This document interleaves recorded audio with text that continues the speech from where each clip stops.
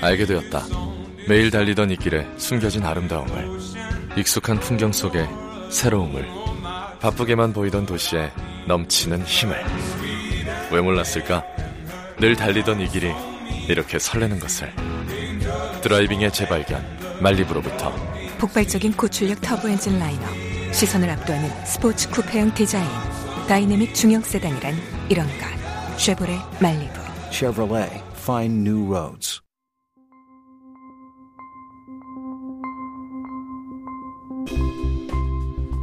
안녕하세요, 최PD입니다. 빨간 책방 애청자분들에게 좋은 팟캐스트 하나 소개해드리러 나왔습니다. 여러분, 드라마 좋아하시나요? 혹시 재밌게 보고 있는 드라마를 함께 이야기하고 싶은데 동지가 없어서 외롭진 않으신가요?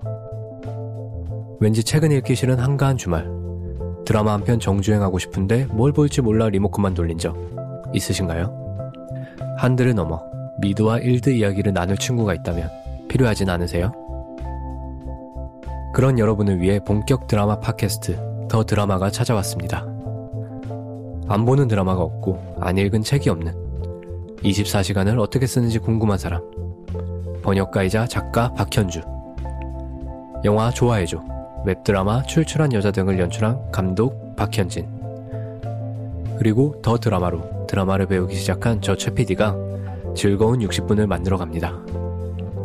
드덕도 드알못도 누구나 부담없이 듣고 즐겁게 공유할 수 있는 수다의 장, TV피플을 위한 본격 팟캐스트 더 드라마, 한번 들어보세요.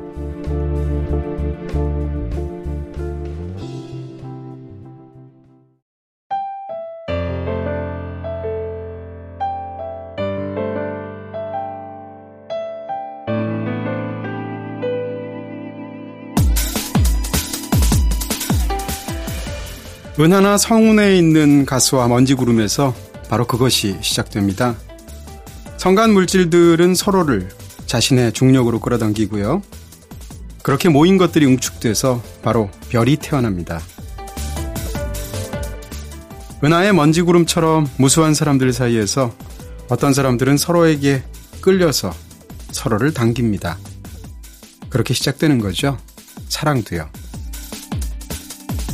성간 물질들이 압축되는 과정에서 에너지가 만들어진다고 하는데요. 그 에너지로 새롭게 만들어진 별의 온도가 올라가게 됩니다. 온도는 계속 높아져서 별의 내부에서 핵반응이 일어날 때까지 가열됩니다. 사랑으로 묶인 두 존재가 별에 잔뜩 들떠있던 그 시절처럼요. 온도가 높아지면서 별을 이루는 주요 구성 요소인 수소가 소모되고요. 그 과정에서 헬륨이 만들어집니다. 이게 우리에게는 빛으로 보이죠. 자신을 소모하면서 써버리면서 빛이 나는 것. 사랑의 절정도 아마 그때가 아니었을까요?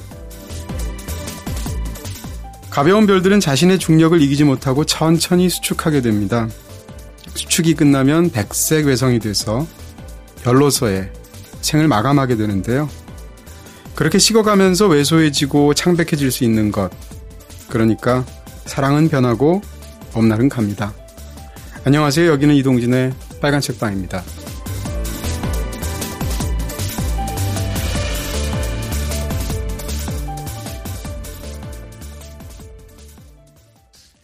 네, 안녕하세요. 이동진입니다. 저희 5주년 이게 축하하고 막 이러는 날인데 왜 이렇게 슬픈 오프닝을 봄날은 간다, 별은 죽는다, 사랑은 꺼진다 이런 오프닝을 또 제가 읽어드리게 되네요. 네, 청취자분들이 강하게 키우고 저 역시 강해지겠다라는 어떤 그런 슬픔의 다짐, 슬픔의 에너지를 쓴 그런 오프닝이 아니었을까 싶습니다. 홍원실 작가한테 요즘 무슨 일이 있는 거야. 자, 리뷰도 많이 남겨주시면 좋겠습니다. 네, 참여해주시는 분들께 저희가 특별한 선물 보내드리고 있죠. 먼저 피터앤코에서 만든 코디얼인데요. 코디얼은 물이나 탄산수, 우유 등에 타먹는 유럽식 홈메이드 시럽이라고 합니다. 요새 벌써 초여름 날씨라서 낮에는 덥던데 시원하게 타드시면 좋지 않을까 싶기도 하고요.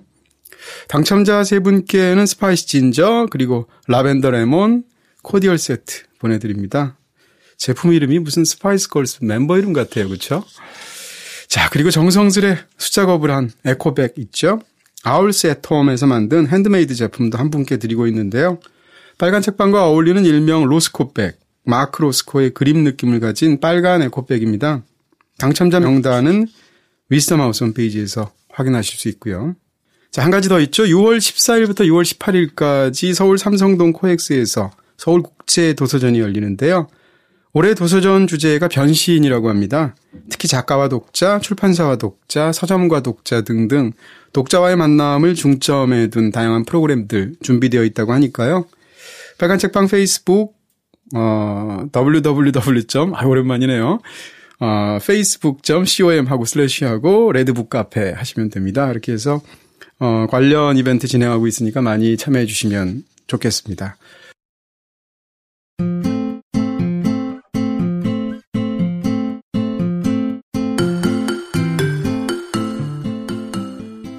내가 산 책. 네, 이번 주 내가 산 책에서 먼저 소개해드릴 책은 침묵의 예술이라는 책입니다. 침묵의 예술은 프랑스 역사학자 알랭 코르뱅의 책인데요. 역사학자로서 코르뱅은 특히 시간, 공간, 냄새, 소리 같은 그런 감각적인 주제로 역사를 다루는 미시사 분야에서 주목할 만한 업적을 쌓아왔다고 합니다. 그렇게 보면 이번 책 침묵의 예술은 역설적으로 청각에 대해서 집중적으로 다룬 책이 아닌가 싶기도 한데요. 제가 본 책 중에서는 알랭 코르뱅이 국내에 모두 5권으로 출간된 정말 엄청난 양의 책이죠. 사생활의 역사에도 필자로 참여하기도 했었는데요. 개인적으로 사생활의 역사도 참 도움을 많이 받은 좋은 책이라고 생각을 해서 빨간 책방에서 집중적으로 한번 다루고 싶었는데 그 양이 너무나 방대해서 아무래도 안 되겠다 싶어서 마음을 접기도 했었습니다.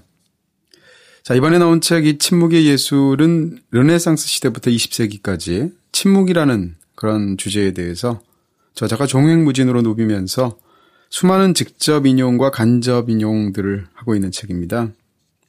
책의 발문 역시 가장 깊은 감정은 언제나 침묵 속에 있다라는 토마스 모어의 말인데요. 이어서 이 책의 처음 6페이지만 펼쳐봐도 발레리, 막스 피카르트, 보들레르에 대한 세 문단의 직접 인용이 있고요. 그리고 또 에드워드 호퍼, 마르셀 프루스트, 프란츠 카프카, 폴 크로델, 줄리엔 그라크 등등등 모두 16명이나 되는 사람의 작품이나 문장 혹은 일화들을 끌어들이면서 그물을 정말 넓게 펼치고 있습니다. 그러면서도 이 책의 주제에 맞게 이 책 서술 방식이 결코 수다스럽지 않다라는 인상을 주고 있는데요. 책을 읽다 보면 천천히 침묵의 들판을 거닐면서 중간중간 나무 밑에 앉아서 책을 펼쳐들거나 사색에 잠기거나 하는 것 같은 서술 방식이라고 말할 수 있을 것 같습니다. 아마 제가 2페이지만 읽어드려도 이 책의 분위기를 충분히 짐작하실 수 있지 않을까 추측되는데요. 전반부의 한 대목을 읽어드리도록 하겠습니다. 고독 속에서 나를 찾는다라는 부분인데요. 시인 폴 클로델은 모든 방은 넓은 비밀과도 같다라고 말했다. 방은 전형적으로 내밀한 침묵의 장소이기 때문이다. 미셸 페로는 19세기에 특별한 방, 자신만의 방, 누에꽃이 같은 공간, 비밀과 침묵의 장소에 대한 욕구가 커졌다고 강조했다. 이 욕구는 역사적으로 이루어졌다. 샤를 피에르 보들레르는 밤마다 자기 방으로 파고들면서 느끼는 희열을 부르짖었다. 그래서 라 브리에르를 인용하면서 어쩌면 혼자서는 견디지 못할 것 같은 두려움에 곤중 속으로 비집고 들어가는 이들과 정반대로 혼자 있을 수 없다는 커다란 불행을 피한다. 보들레르의 글은 다음과 같다. 드디어 혼자다. 들리는 소리라고는 이따금 뒤늦게 기진맥진한 채 굴러가는 상마차의 바퀴소리뿐이다. 몇 시간은 고요를 아니 휴식을 얻게 되리라. 드디어 사람의 얼굴이 가하는 포악은 사라졌으니 이제 나 자신 말고는 아무도 나를 괴롭히지 못한다. 모두가 못마땅하고 나 자신이 못마땅한 나의 밤의 침묵과 고독 속에서 나를 되찾아 조금은 거만해지고 싶다. 소설가 조리스 카를 위스망스는 작품에 등장하는 인물들에게 이와 똑같은 유형의 욕망을 부여했다. 거꾸로의 주인공 데즈생트는 침묵의 세월에 복종해서 거의 언어 장애인이나 다름없는 늙은 하인들에 둘러싸여 지냈다. 그는 방 하나를 고요하게 꾸며놓았다. 양탄자, 두꺼운 마룻바닥, 기름칠한 문 때문에 하인들의 발소리조차 전혀 들리지 않았다. 분명 데제생트는 일종의 기도실, 가짜 수도원 독방, 사색의 은신처 같은 장소들을 꿈꾸었고 침묵은 그로써 마침내 묵직해졌다. 마르셀 프루스트는 침실벽을 코르크로 뒤덮고 일꾼들을 고용해서 위층 아파트에서 하려 했던 공사를 못하게 방해했다. 훗날 프란츠 카프카는 틀어박혀서 입을 다물고 침묵을 즐기면서 밤마다 글을 쓸 수 있는 호텔방을 갖고 싶다는 욕망을 표현했다. 다른 작가들은 자기 방에서 느끼는 이런 평범한 침묵에 담긴 욕망의 뿌리를 세심하게 분석했다. 대개 그 방의 중요성은 가족의 가볍고도 친숙한 소음이 자아내는 감정과 연관된다. 월트 위트먼은 집에서 조용히 저녁 식탁에 음식을 차리는 어머니를 찬미했다. 라이너 마리아 릴케는 상속받은 집의 조용한 방에서 차분하게 가만히 있는 물건들에 둘러싸인 채 파릇파릇한 정원에서 서로 유혹하느라고 여념이 없는 박새 소리와 멀리 마을의 시계 종소리를 들으면서 느끼는 행복을 이야기했다. 여기서 행복은 아늑한 공간과 어렴풋한 외부 공간이 주고받는 상호 영향에서 생겨난다. 네, 이런 방식으로 이 책이 서술되고 있는데요. 이 책에서 끌리는 대로 언급된 그런 작품들을 하나씩 상기하거나 찾아서 한번 읽어보는 것도 흥미로운 그런 독법이 되지 않을까 싶습니다. 막스 피카르트의 침묵의 세계라든지 세람 에이틀런드의 침묵의 책 같은 그런 책들을 흥미롭게 보셨던 분들이라면 더욱 반기실 그런 저작이 아닌가 싶습니다. 이상 알렌 고르뱅의 침묵의 예술을 소개해드렸습니다. 네, 침묵의 예술에 이어서 소개해드릴 책에 대해서 아이작 아시모프는 이렇게 말했습니다. 공간의 여러 차원을 인식하는 방법을 가장 잘 소개한 작품. 네, 또한 이 소설에 대해서 물리학자 바네시 호프먼은 사시사철 푸르른 매력을 발산하는 영원한 고전이라고 찬사를 퍼부었는데요. 바로 이번에 소개해드릴 책은 에드윈 에버스의 SF 고전이죠. 플랫랜드입니다. 인간의 일반적인 감각이라든지 인식체계 같은 것으로는 익숙하지 않은 어떤 이질적인 세계 하나를 상상하면서 조금씩 탐색해서 나가는 듯한 그런 재미가 상당한 책인데요. 공간에 대한 인식 자체를 새롭게 벼릴 수 있는 어떤 계기 같은 것이 이 소설을 읽고 나면 생긴다고 할까요? 제가 그랬고요. 이 소설은 모두 2부로 구성되어 있습니다. 1부에서는 사각형이 주인공인데요. 주인공 자체가 사각형입니다. 플랫랜드라는 세계가 어떻게 이루어져 있고 어떤 역사를 겪어왔는지를 화자가 되어서 차례로 설명하는 게 1부의 내용입니다. 그리고 후반부인 2부가 되면 서로 다른 어떤 차원 이동 이런 것들을 주인공이 경험하게 되는데 그 과정에서 느끼게 되는 인식론적인 우월감, 정반대로 열등감 이런 것들을 무척이나 흥미롭게 묘사하고 있습니다. 저는 특히 2부를 무척이나 인상적으로 읽었었는데요. 이 플랫랜드라는 소설은 기하학적인 개념 그리고 당대의 영국 사회를 향한 풍자 이 두 가지를 두 축으로 삼고 있다고 할 수 있을 것 같습니다. 이상한 나라 앨리스와 함께 환상문학의 고전으로도 긴 세월 애독되어 온 책이죠. 이 책은 말하자면 기하학적인 개념들을 집중적으로 다룬 수학소설이라고 표현할 수 있을 것 같은데요. 하지만 화자가 말을 걸듯이 상세하게 해설하는 방식으로 소설이 진행되기 때문에 그렇게 어렵지 않게 내용이 다가오는 책인 것 같습니다. 저는 예전에 칼 세이건의 코스모스를 비롯해서 인상적으로 읽었던 몇몇 책들에서 이 플랫랜드라는 소설이 거듭 인용되는 것을 발견하고 과연 내용이 어떨까 흥미를 느껴서 찾아서 몇 해 전에 읽었었는데요. 이번에 이 소설이 필로소픽에서 재출간이 되었습니다. 근데 이제 특히 눈길을 끄는 것은 두 가지 방식으로 책이 동시에 나왔다는 건데요. 하나는 소설만 따로 플랫랜드라고 책이 나왔고요. 또 하나는 주석 달린 플랫랜드라고 해서 훨씬 더 두툼하게 또 다른 책이 나왔습니다. 이렇게 두 종류인데요. 독자의 성향이나 취향에 따라서 둘 중 하나로 골라 읽으셔도 좋을 것 같습니다. 이 소설에 대해서 좀 안 읽어보신 분들이라면 상상이 잘 안 가실 수도 있을 텐데요. 일단 도입부가 이렇습니다. 이 소설은 이렇게 시작하는데요. 저는 우리의 세계를 플랫랜드라고 부르려고 합니다. 그 세계의 이름이 플랫랜드에서가 아니라 스페이스랜드에 사는 특권을 누리고 있는 행복한 독자 여러분에게 우리 세계의 본질을 좀 더 명확하게 알려드리기 위해서죠. 커다란 종이 한 장을 상상해 보십시오. 직선, 삼각형, 사각형, 오각형, 육각형 등 여러 가지 도형들이 그 위에서 한자리에 꼼짝없이 붙잡혀 있는 것이 아니라 종이 표면 이곳저곳을 자유롭게 떠돌아다니고 있습니다. 도형들은 종이 표면의 위에서 혹은 안에서 이동하지만 종이 너머로 풀쩍 뛰어오르거나 아래로 쑥 뛰어내리지는 못해요. 비록 가장자리는 딱딱하고 빛이 나긴 하지만 마치 그림자와 같죠.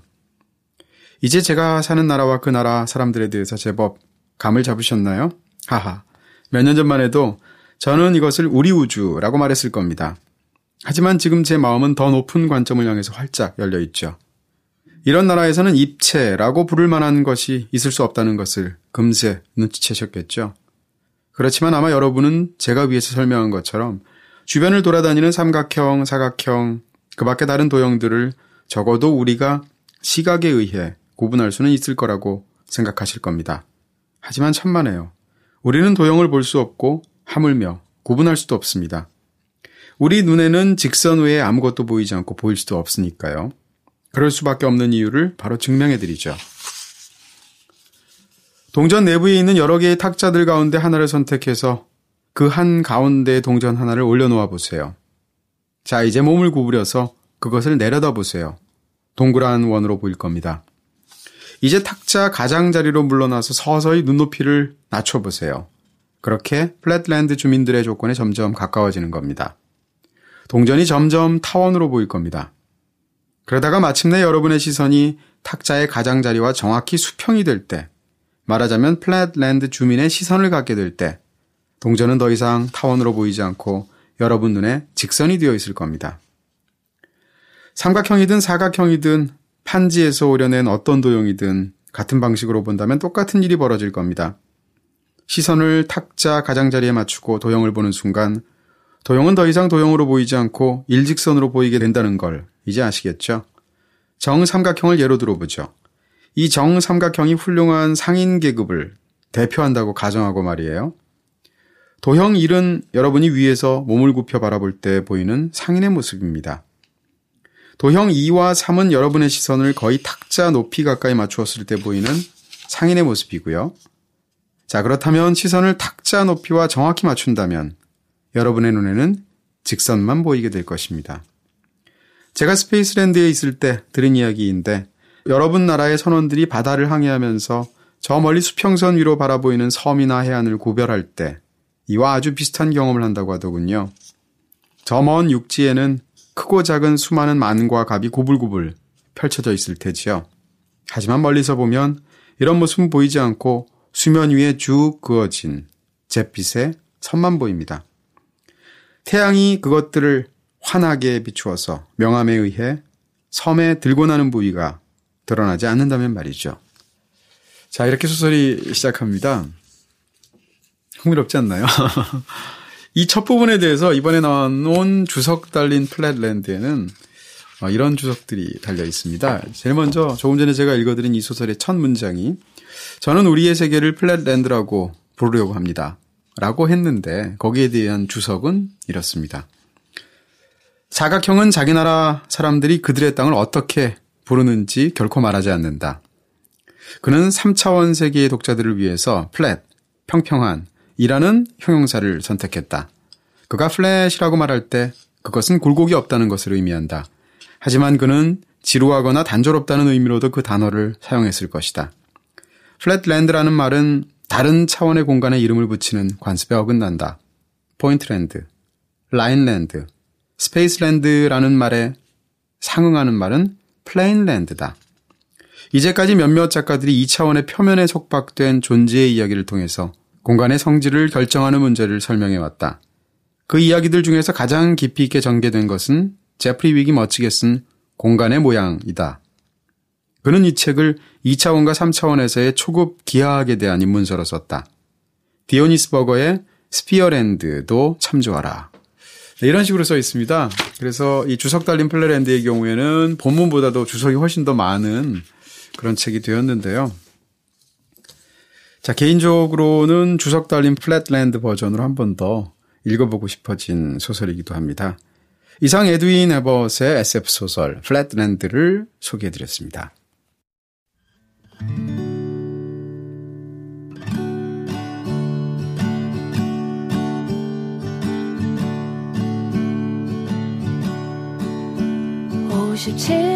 (57페이지) 10번째 줄에 숨어 있던 그 오타는 오랫동안 내가 발견해 주길 기다려 왔다고 한다. 오 동그라미 내가 찾은 이 보물의 동그라미 오 라라라라 나는 이런 나의 모습이 참 좋다. 나는 그런 너의 얼굴이 참 좋다.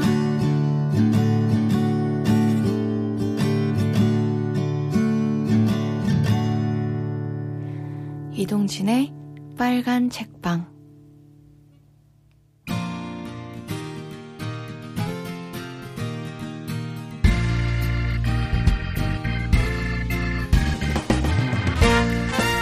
책 임자를 만나다. 네, 책 임자를 만나다 이번 5월의 빨간 책방 5주년을 맞이하고 있죠. 그래서 평소와는 조금 다르게 진행해보고 있습니다. 책 임자를 바꾸다? 이렇게 말해야 되지 않을까 싶은데요. 말 그대로 소설과 비소설을 담당하는 두 분 임자님들을 바꾸는 그런 방송이 됩니다. 자, 지난번엔 먼저 신임자 이다혜 작가님이 소설을 맡았죠. 홍콩 추리소설 1367 저희가 집중적으로 소개해드렸었죠. 참 재미있는 책이었는데요. 자, 이번에는 거꾸로 평상시에 소설을 담당해 오신 흑임자님께서 비소설 분야의 책을 직접 고르시고 저와 함께 이야기를 해주시게 됩니다. 이 책 한다고 했을 때 주변에 반대하는 사람들이 굉장히 많았고요. 허은실 작가라고 말을 할 수는 없습니다. 그래서 그런 또 반대 세력들의 그 저항을 물리치고 한 달간 고민한 끝에 고른 책이고요. 바로 모던 팝 스토리라는 책입니다. 영국의 음악평론가이자 밴드의 멤버이기도 한 밥 스탠리의 책이고요. 1950년대부터 2000년대까지 대략 50여 년에 가까운 팝의 역사를 정말 촘촘하게 훑으면서 우리가 잘 아는 팝의 세계 히트송 혹은 팝스타에 얽힌 이야기부터 시대의 흐름을 바꾼 뮤지션과 프로듀서 그리고 음반들에 대한 이야기까지 무려 페이지가 900페이지입니다. 이런 엄청난 저작이고요. 자, 다른 어떤 얘기라도 즐겁지만 이분하고는 이제 남은 얘기가 사실 음악 얘기밖에 없는 것 같아요. 음악 얘기할 때가 사실 굉장히 즐겁지 않나 싶은데 그래서 오늘 더 기대가 되고요. 빨간 책방의 엘비스 프레슬리, 빨간 책방의 믹 제거, 빨간 책방의 비치보이스, 빨간 책방의 비욘세, 흑임자 김중혁 작가님 나오셨습니다. 어서 오세요. 네, 안녕하세요.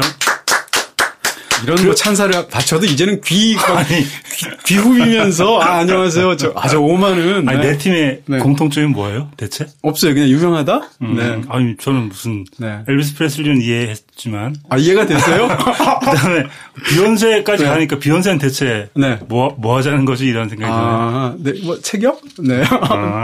어쨌건 이 네 중에서 뭐가 제일 마음에 드세요? 전 비치보이스죠. 비치보이스? 네. 비치보이스는 아닌 것 같고요. 브라이언 윌슨으로 좀 더 세부적으로 이제 얘기를 해야 되겠죠. 그렇군요. 모든 비치보이스를 좋아하는 게 아니기 때문에.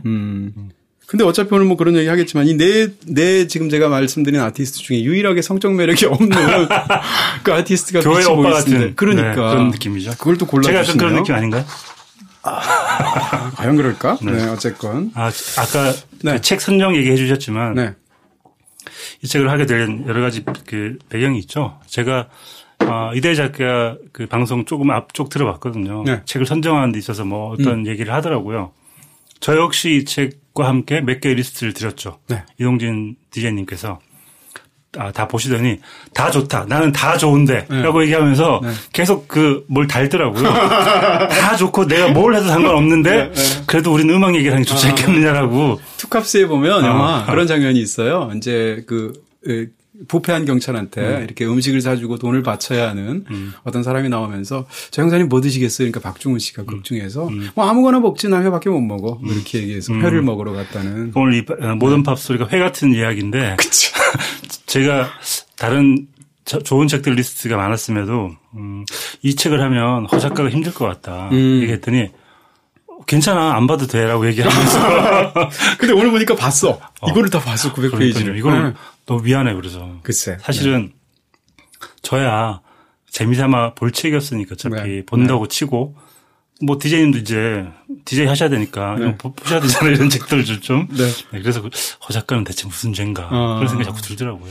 제가 저분한테 무슨 짓을 저질렀는가라는 생각이 드는 게 이제 오늘 오프닝을 읽고 나니까 보통 그렇죠. 5주년 되면 이렇게 막 활기발랄하면서 이렇게 파릇파릇하고 이렇게 막 5월은 꽃으로 가득입니다. 뭐 이런 거 할 줄 알았거든요. 그랬더니 무슨 심지어는 뭐 거의 일종의 도어즈 같은 느낌 아닌가? 그렇죠. 거의 빨간 책방의 짐 모리슨이에요. 우주를 얘기하는 것 같은. 왜냐하면 그동안 얼마나 힘들었는지를 글로 문장으로 보여줘야 되니까. 글쎄 말이에요. 이 책을 읽으면서 얼마나 힘들었는지가 문장에 들어있는 것 같아요. 자, 어쨌건 빨간 책방 5주년이 됐는데 대단하세요. 그래도 5주년 저희가 계속 같이 하고 있습니다. 그렇죠. 저는 근데 중간에 들어온 것 같은 느낌이 있죠. 나 처음부터 한 거 맞아요? 처음부터 하신 거 맞는 것 같고요. 그죠? 심지어는 처음에는 매주 하셨어요. 그러니까요. 지금처럼 교대도 아니고. 네. 오랜만에 이거 해보니까요. 난 소설이 맞는 것 같아요. 하지도 않았어 아직. 잘하실 것 같고요. 또 팝을 또 워낙 또 음악에 대해서 워낙 또 깊은 일가견이 있으시기 때문에 저희가 음악 이야기를 하면 보통 역사나 뭐 그런 뭐 사조 이런 얘기 안 하잖아요. 무슨 그룹 알아요? 그쵸. 3번 트랙 죽이는데 이런 얘기 하잖아요. 사실은 저는 그런 마음으로 왔거든요. 그렇게 하셔도 한 2시간 동안 비틀즈의 리볼버 3번째 트랙 그거 좋지 않아요? 난 4번째가 더 좋은데. 뭔데? 몰라.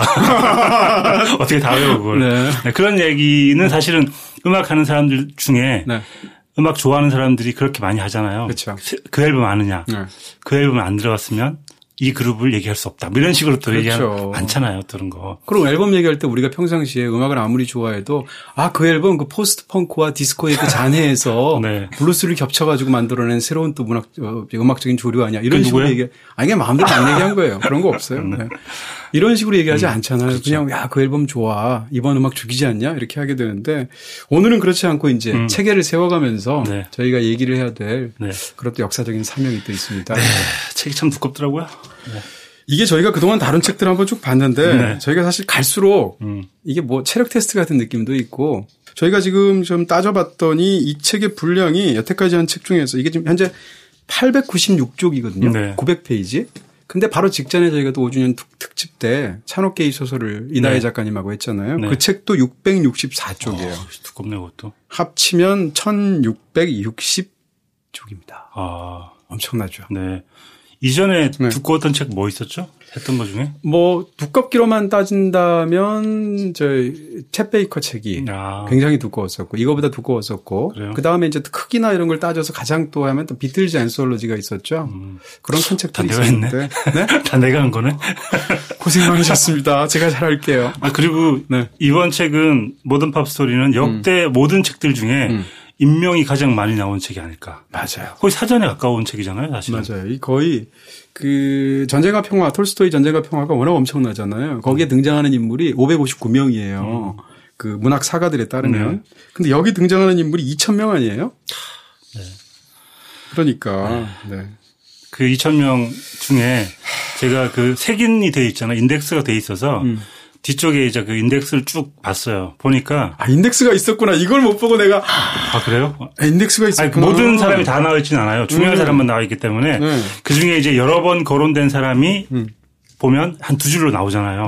그래서 이 모던 팝 스토리를 쓴 작가가 어떤 뮤지션을 좋아하는지는 인덱스를 보면 알 수 있습니다. 그러니까 이게 맞아요. 역사적으로 중요한 아티스트들을 꼭 좋아하는 건 아니고 자신의 취향이 반영된 거라서 인덱스에서 몇 번 거론한 건지만 봐도 이 사람의 취향을 알 수 있는 그런 놀라운 책입니다. 그렇죠. 왜냐하면 그 책에서 다루고 있는 사실 수많은 팝의 역사 자체를 이게 1000페이지라고 하지만 900페이지라고 하지만 그 안에서도 모든 그 뮤지션들을 다룰 수가 있지 않잖아요. 그러니까 일단 다루고 있는 양 자체가 그 저자의 그 밴드나 그 뮤지션에 대한 어떤 평가 자체가 담겨 있는 게 아닌가 싶기도 하고요. 이 책을 읽는 방법이 여러 가지가 있겠지만 제가 보기에는 한 달 정도 날을 잡으시고 옆에다가 컴퓨터 혹은 뮤직 플레이어를 놔두시고 인터넷 접속이 가능한 그래서 어떤 음악 사이트나 그런 동영상 사이트에 계속 검색을 해서 여기 푸른밤 아니기 때문에 얘기하셔도 돼요. 네. 그러니까 유튜브라고 얘기하셔도 됩니다.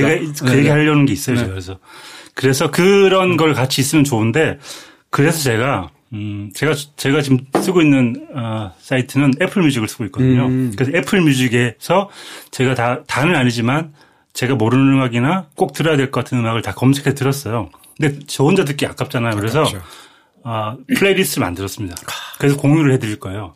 혹시 제 블로그에도 올릴 거니까. 또 블로그 홍보까지 깨알같이. 아무튼 그런데 제가 올린 리스트를 보시면서 이 사람은 이런 음악을 좋아하는구나. 그 리스트를 보시면서 음악을 듣고 이 방송을 들으셔도 괜찮을 것 같아요. 네, 굉장히 좋은 방법이고요. 사실은 이 책은 사실은 중간중간 우리가 이제 이 컴퓨터 할 때, 이제 인터넷을 할 때 그런 것처럼 이 중간중간 뮤지션이나 노래가 나오면 손가락으로 누르면 음악이 나왔으면 좋겠어요. 그러니까. 그런 기능이 있으면 좋지 않겠나? 이거 이북은 안 나왔나? 참 이북이면 그런 기능이 추가될 수도 있겠지만. 근데 그 저작권을 해결하려면 그 책을 못 낼 겁니다. 근데 어쨌건 지금 말씀하신 굉장히 좋은 방법이 있고요. 또 한 가지는 정말로 유튜브. 제가 그렇게 봤는데요. 유튜브.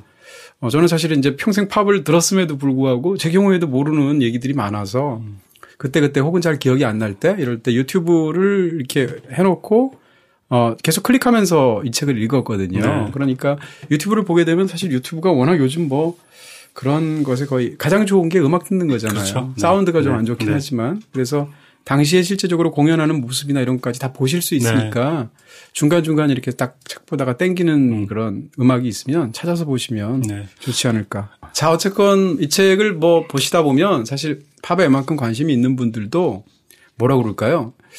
거론하고 있는 것 중에 상당수가 모르는 얘기일 수밖에 없고요. 그렇게 해서 약간 이게 음악에 관한 얘기인데 모르는 얘기가 계속 나오니까 어떻게 보면 약간 버거우실 수도 있습니다. 근데 저는 이런 식으로 생각을 해요. 이게 저희가 특집을 마련한 중요한 이유 중에 하나가 팝이든 뭐 가요든 이런 대중문화 자체가 그 자체로 현대에서 어떤 교양이 되었고 그 자체로 우리가 즐기는 그런 것이기도 하지만 저희가 작년에 왜 발칙한 현대미술사라는 책을 비소설에서 다뤘는데 그렇게 현대미술사를 저희가 다룰 수 있잖아요. 마찬가지로 현대 대중음악사를 다루는 거죠.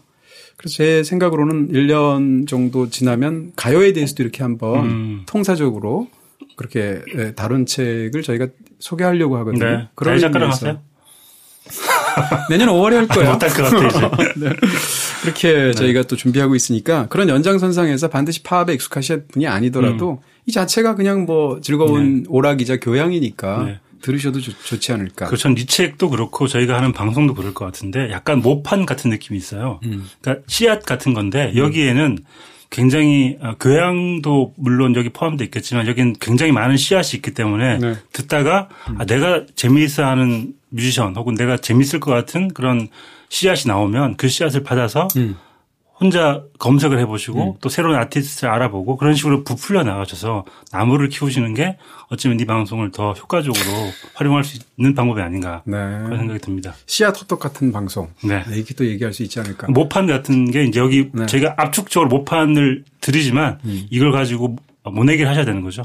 각자의 논에다가 물대고. 모내기 철은 지났지만. 제 논에 물대기를 하는 거죠. 자기들. 각자의 논에. 자, 제가 두 사람이 서로 다른 얘기를 계속 하고 있는 것 같은 느낌이 왜 들지? 서로 자기 드립치기에 바빠가지고 지금 대화가 안 섞이는 것 같은 느낌이 들고 있습니다. 자, 그럼 이 책에 본격적으로 들어가기 전에, 일단, 팝을 처음 들은 게 언제? 저는, 여러 번 얘기했었는데, 처음으로 들은 노래가 Yesterday였어요. Yesterday? 그래서 Yesterday를 들으면서 되게 뭐 동요 같은 느낌이 들더라고요. 동요 같죠? 초등학교 6학년이었나 중학교 1학년 때 들었는데 그걸 듣고 희한한 노래가 있구나 해서 그때부터 팝을 듣기 시작했어요. 그러니까 비틀스가 최초. 야, 제대로 들어오셨네요. 그러니까요. 처음 들으신 게 뭐예요? 저는 최초로 들은 건 초등학교 6학년 때 둘리스라는 원티드? 여기서 보면 딱 한 글자 둘리스 이름만 나오는 이 책에서는 영국의 뭐 팝밴드 뭐 슈가팝이라고 그 당시엔 얘기를 했는데 둘리스라는 밴드의 원티드라는 그 가사 굉장히 유명하잖아요. 뭐 사실 저분이 또 개사를 하시는 바람에 더 유명해졌죠. 맞아. 이게 뭐 원래 그 팝 진짜 가사는 뭐 You're the kinds of guy 뭐 이렇게 되는데 이게 그렇게 안 들리잖아요. 그래서 우리 다 그 당시에 초등학교 때 그걸 소리 나는 대로 받아 적고 그랬죠. 요니카니 카나니 카나키포에 이렇게 어릴 때 기억 정말 좋으신 것 같아요. 확실하게 그렇게 다 한 줄 전체를 다 이렇게 썼거든요. 네. 그러니까 뭐 말도 안 되는 얘기를 그걸 팝송이랍시고 불렀던 기억이 최초의 기억이. 그리고 옛날 팝송 그 악보집 혹은 뭐 히트 팝송집 있잖아요. 거기 보면 실제로 써 있었어요. 맞아요. 따라 부르라고. 요즘도 네이버 지식인 보면 밑에 도금 달아주세요 이런 사람들이 있어요. 그럼 밑에 여기다가 가사들 비욘세 노래 같은 데다가 이렇게 한글로 도금을 달아 있는 경우도 있습니다.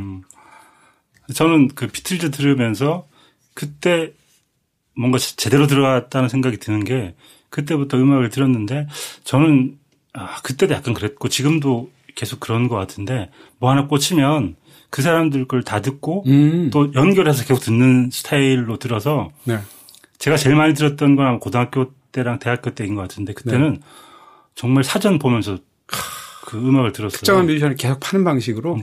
그때는 사실 한국에 책이 별로 없었기 때문에 그 외서 글을 사갖고 왔었어요. 뭐 팝송 명반 뭐 이런 식의 걸 사갖고 와가지고 리스트를 쭉 적어놓고 하나씩 격파하는 방식으로 그렇게 음악을 들었거든요. 그럼 중혁 작가님이 이제 도스토옙스키 같은 사람 좋아하면 죽겠네요.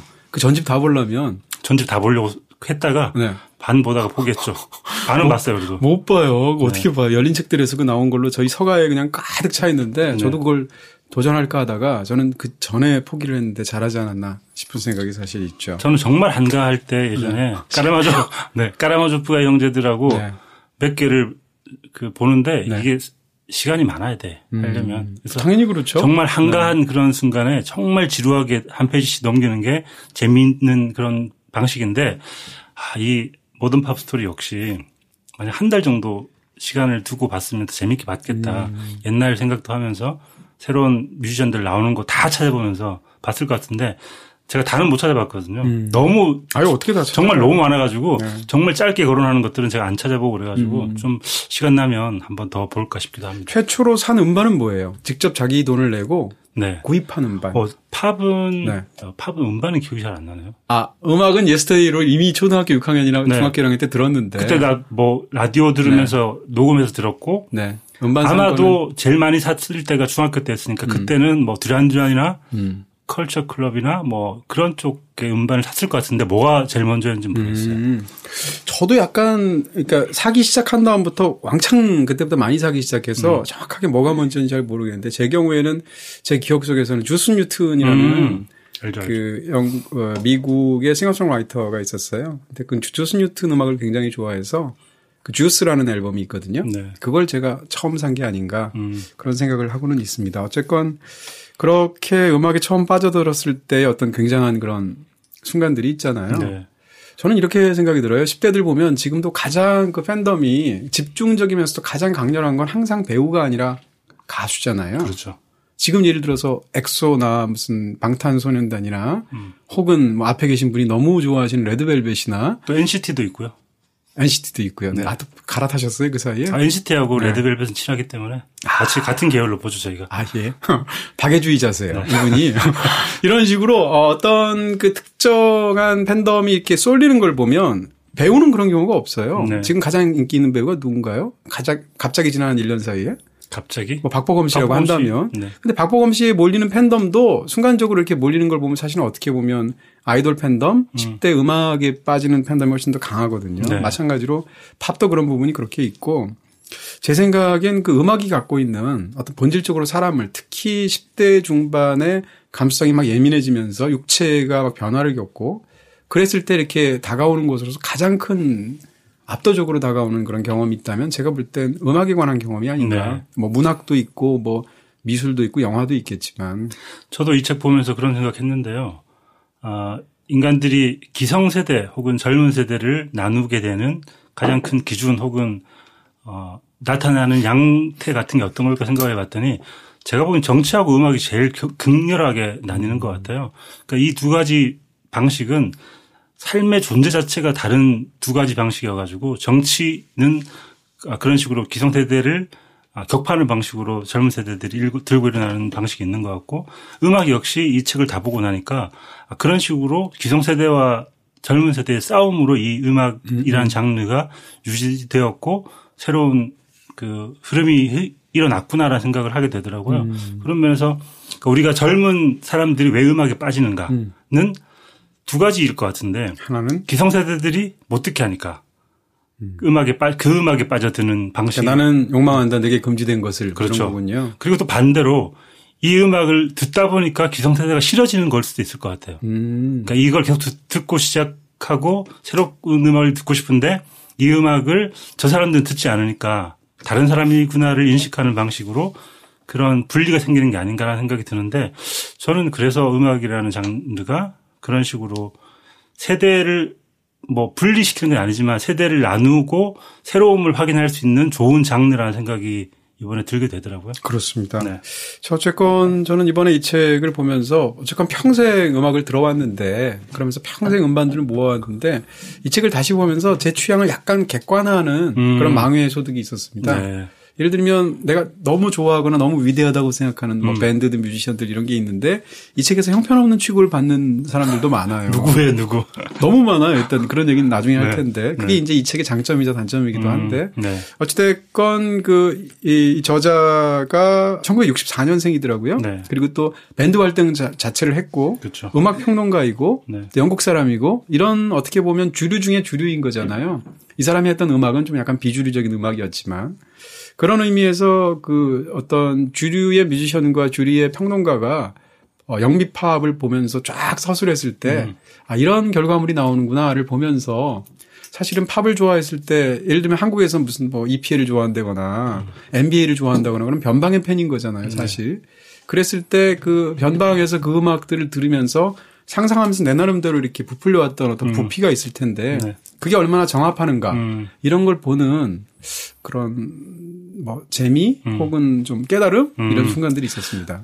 저는 약간 다른데요. 저는 실은 이 밥 스탠리라는 사람을 예전부터 알고 있었어요. 왜냐하면 제가 되게 좋아하는 그룹의 세인트 에티엔, 네, 세인트 에티엔을 제가 되게 좋아했고 데뷔 앨범부터 따라 들었던 그룹이었기 때문에 어느 정도 나와 취향이 같지 않을까 생각을 했고 실제로 비슷한 부분이 꽤 많이 있습니다. 그래서 거론하는 아티스트들마다 계속 그 나와 의견이 비슷하구나라고 생각을 했었는데 어떤 몇몇 부분에서 나와 의견이 달라지니까 오히려 더 흥분하게 되더라고요. 흥분한다는 건 좋았다, 신선하다 아니면 화가 난다. 화가 난다. 아, 그래. 아니 이런 사람들 이렇게 좋아하는데 얘를 안 쳐준다고? 이건 말이 안 되지. 저는 그런 게 한 100번쯤 있었어요. 네. 근데 저는 기본적으로 거의 비슷한 부분이 많고 저하고 음악 듣는 스타일이 좀 비슷한 부분이 꽤 많이 있어서 그렇다면 이 사람을 인정해야 되는 게 아닌가라는 아티스트가 몇 개 있었는데 그건 나중에 얘기를 하겠지만 그런 식으로 그것도 재미죠 사실은. 이 사람과 나와의 취향의 차이를 확인해보는 그런 재미도 분명히 있었던 것 같습니다. 네, 저도 뭐 이 세인트 에티엔이라는 밴드는 이렇게 무시받을 만한 밴드가 전혀 아니고 저도 찾아보니까 제가 세인트 에티엔 앨범을 5장 갖고 있더라고요. 네. 그 뭐 타이거 베이 같은 앨범, 뭐 사운드 오브 워터 이런 음반들은 저도 많이 들었고요. 근데 세인트 에티엔 자체를 아주 좋아하지는 않았어요. 근데 말하자면 뭐 이 책에서 서술하고 있는 장르로 얘기한다면 인디팝 이라고 말할 수 있을 것 같은데 인디 일렉트로닉 뭐 이런 밴드라고 말할 수 있을 것 같은데 그 밴드의 뮤지션이었어요. 이 저자 자체가. 그러면서도 오랜 세월 음악 평론가로 활동했던 사람이거든요. 그래서 어떻게 보면 가장 음악에 밀착되어서 있는 사람이 쓴 팝 전체에 대한 이런 통사인데 심지어는 900페이지짜리 책이니까 어찌되었건 이 책이 얼마나 주관적이든 뭐 이런 거에 관계없이 쭉 읽고 나시면 아 진짜 팝의 역사라는 것이 이렇게 펼쳐지는구나에 대해서 감을 잡기에 굉장히 좋은 책이다. 이렇게 말씀드릴 수 있겠죠. 근데 저는 또 한편으로 약간 아쉬웠던 부분은 이게 통사라고 하기에는 짤막짤막 그 나눠져 있는 부분이 많고 이게 어떤 잡지에 짧게 쓴 글을 모아놓은 것 같은 느낌이 분명히 있습니다. 아, 그래요? 네. 그래서 어떤 부분에서는 지나치게 이 사람이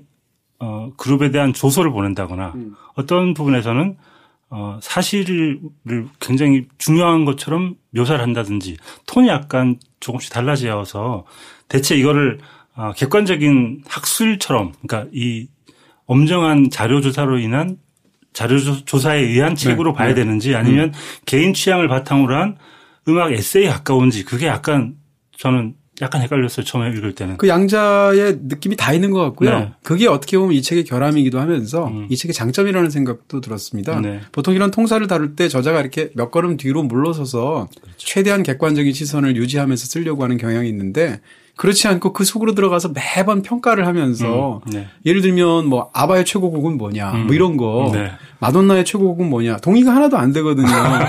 마돈나의 최고곡을 인투 더 그루브라고 하더라고요. 근데 저는 동의할 수 없거든요. 예를 들면 이런 식으로 그때그때 다 자기의 견해를 적극적으로 피력해요. 그래서 그걸 비교하거나 혹은 수긍하거나 이러는 굉장한 재미들이 사실은 이 책에 있죠. 네, 그러니까 이 음악을 열심히 듣고 좋아하시는 분들은 이 사람과 의견을 나누고 대립할 수 있을 텐데 만약 처음 음악을 접하는 사람들이 이 책을 볼 때 마돈나는 인투 더 그루브가 최고구나 하고 인투 더 그루브 듣는데 별로야.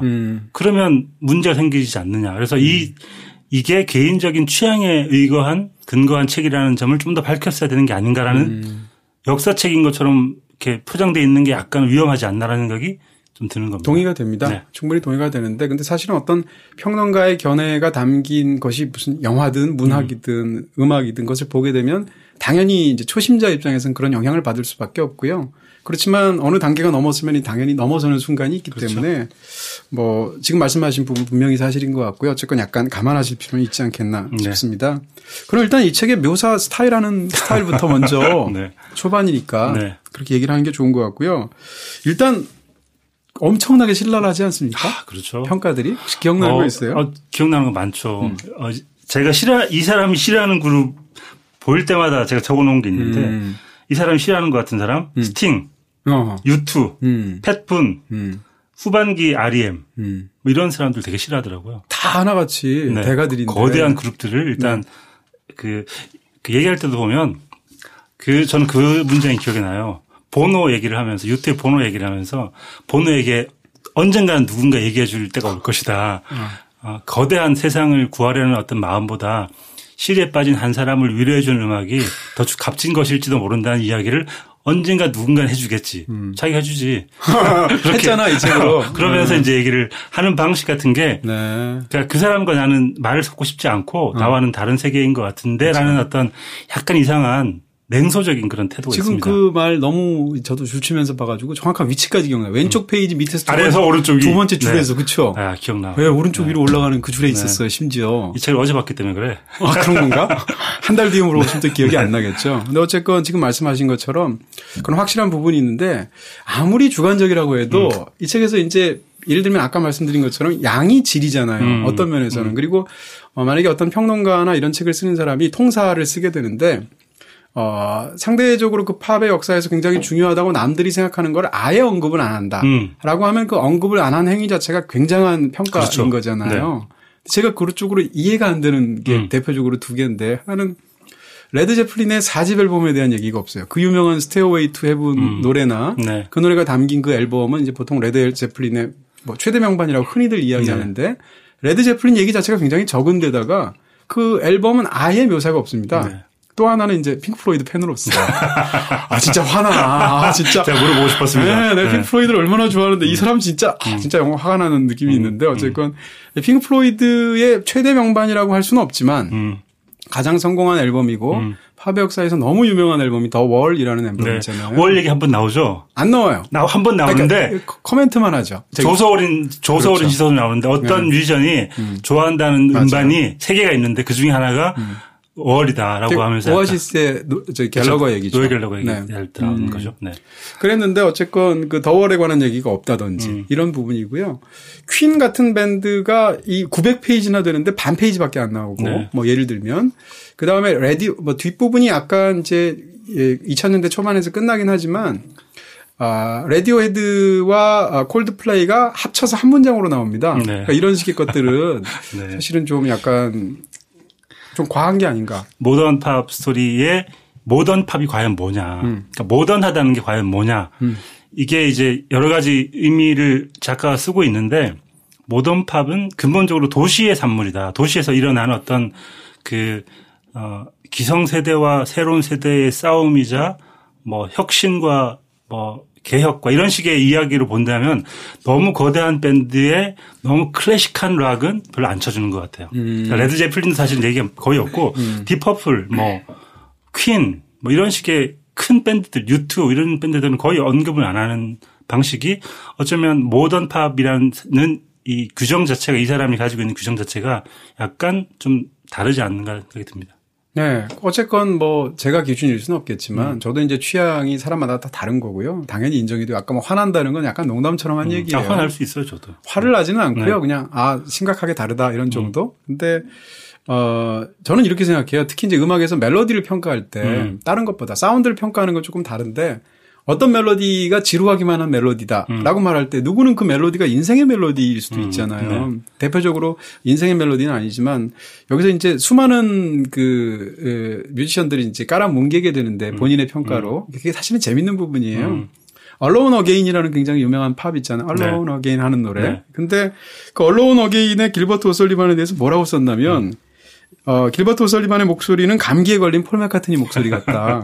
네. 그리고 대단히 감상적이고 유화적이고 고루한 싱어다. 이렇게 하게 되는데 어떤 목소리에 대한 음색에 대한 평가, 멜로디에 대한 평가라는 것은 그야말로 주관적인 거잖아요. 네. 그렇잖아요. 그러니까 그런 의미에서 동의가 안 되는 부분이 사실은 적지 않게 있을 수 있겠다. 네.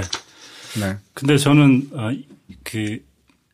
거대한 밴드들 말고 제가 아쉬웠던 부분은 이 사람이 이런 아까 잠깐 말씀드린 것처럼 이런 견지라면 충분히 거론해야 되는데 빼먹었다는 생각이 드는 그룹이 이렇게 있습니다. 네네. 예를 들면 제가 좋아하는 그룹이 대부분 조나단 리치맨이라는 그 뮤지션이 만든 모던 러버스라는 그 밴드가 있어요. 근데 한 줄 나와요. 그리고 네. 1970년대 사실 멤피스에서 빅스타라는 그룹이 빅스타는 있는데 빅스타이긴 나오잖아요. 잠깐 나오는데 사실은 지금 이 얼터너티브나 80년대 2000년대 얼터너티브 밴드들이 기반을 두고 있는 밴드가 두 개가 있는데 바로 더 잼이라는 폴 웰러가 했던 그 밴드랑 빅스타예요. 이 두 개의 밴드가 사실은 가장 많이 인정을 받고 있는 밴드인데 이 두 개의 이름을 뺐다는 건 폴 웰러 나오는데 빅스타가 빠져 있다는 게 좀 아쉽고 그런 식으로 중간중간에 아쉬웠던 부분이 저는 있습니다. 네, 다르게 좀 있습니다. 그리고 이제 그런 것 음악적인 평가와 무관하게 저는 외모 평을 게 계속 걸리는 거예요. 네. 아니 음악 작가가 음악 평론가가 음악에 대한 얘기를 쓰는데 잘생긴 걸 잘생겼다고 말할 수는 있죠. 네. 근데 그렇지 않은 뮤지션들에 대해서 이 외모를 조롱에 가깝게 묘사하는데 네. 대표적으로 이제 디온 워윅에 관한 부분입니다. 네.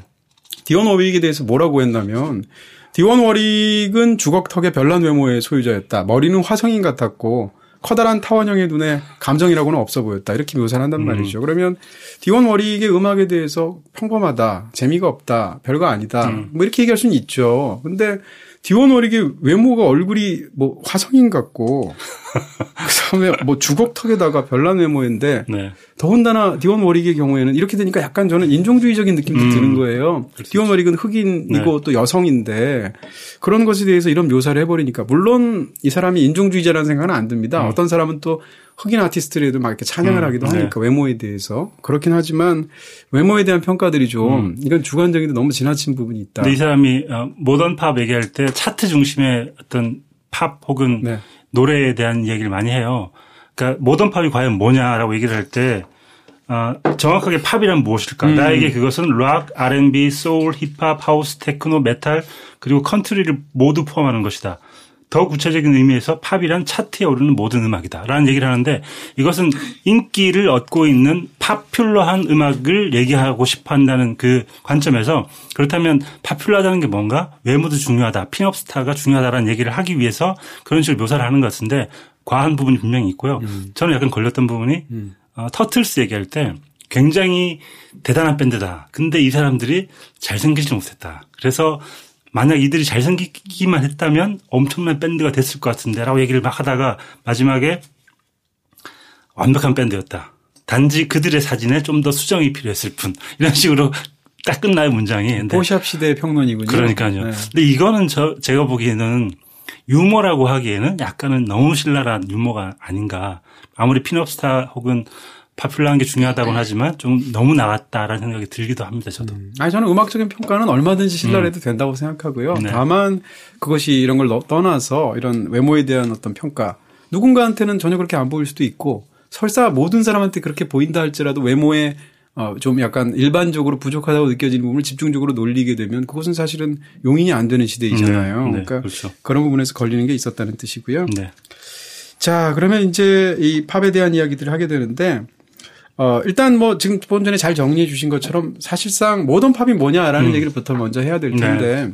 그럼 일단 팝이 뭐냐 했을 때 아까 해준 말씀은 모든 게 다 팝이다 이 뜻이잖아요. 모든 팝. 자, 그래서 이제 팝에 관한 이제 정의부터 좀 내야 될 것 같은데 이 책에 따르면 네. 팝이 뭐냐 이렇게 정의하기 참 어렵잖아요. 근데 팝이라는 걸 간단히 말해서 이 밥 스탠리는 뭐라고 정의하냐면 나를 모르는 불특정한 사람들이 그 음악을 좋아하게 되면 그건 팝이다라는 얘기예요. 그게 무슨 얘기인가? 이 얘기인데 똑같은 음악을 연주해도 내가 이제 동네에서 갑자기 무슨 직장인 밴드여가지고 동네 직장에서 갑자기 무슨 회사 창립 기념일 이런 때 만약에 내가 한번 딱 이례적으로 연주하고 사람들이 이동진 잘하네 이렇게 만약에 했다고 치면 그건 팝이 아니다라는 거죠. 그러니까 팝이라는 말 자체가 대중적이라는 뜻이잖아요. 그렇게 해서 아까 차트 중심의 음악이라는 말씀도 하셨는데 그러니까 음악 자체를 내가 만들어서 그 음악을 모르는 사람이 듣게 해서 인기를 얻는 방향의 음악. 이런 것이 팝이다라는 얘기를 밥 스탠리가. 얘가 적절하지 않아가지고 잘 이해는 안 되지만. 뭐 제가 직장인 밴드로 이렇게 선다는 게 상상이 안 되나요? 안 되지 왜? 나는. 저 했었다니까요. 했다고 얘기를 들었는데 보컬 하셨다고 그랬는데. 보컬이었어요. 잘했다는 얘기를 들었다는 거 아니에요 그때 그죠? 그러면 사람들이 야 이동진이 저러면이 이러면서 밴드 이름이 최음제 밴드였어요. 진짜로. 제가 이름 지었는데 최고의 음악적 축제의 준말이라고. 예. 좀 안 믿네, 진짜. 어디 있을 텐데. 있어요, 어디 진짜? 없어. 검색하면 나오나? 있으면 큰일 나죠. 있으면 큰일 나요. 네, 하긴, 그 팝이라는 게 일단, 많은 사람들에게 퍼져나가야 하는 어떤 그런 게 필요한 거고, 차트라는 게 결국에는 사람들이 어떤 음악을 좋아하는지를 정리하는 거니까. 그렇죠. 그 안에 들어간다는 전제가 있어야 되겠죠. 이런 생각이 들었어요. 이 음악에서의 차트는 영화에서의 별점 비슷한 게 아닌가? 상대적으로 이제 물론 영화에서의 별점은 얼마나 잘 만들었는지에 대한 가치 기준이고 차트라는 것은 인기니까 요즘식으로 얘기하면 박스오피스 순위인데 박스오피스 순위가 10년 전에 어떤 영화가 1위였는지 2위였는지는 하나도 안 중요하잖아요. 네. 근데 어떤 음악이 10년 전에 1위였다 이런 건 굉장히 중요하잖아요. 예를 들어서 뭐 64년 뭐 몇 월 달에 비틀스 음악 1위부터 4위까지 다 했다 이런 얘기는 아직도 하잖아요. 그런 면에서 본다면 이 차트라는 것이 사실은 갖고 있는 굉장히 지독한 상업성에도 불구하고 네. 팝의 역사에 사실은 굉장히 중요한 어떤 잣대가 된다.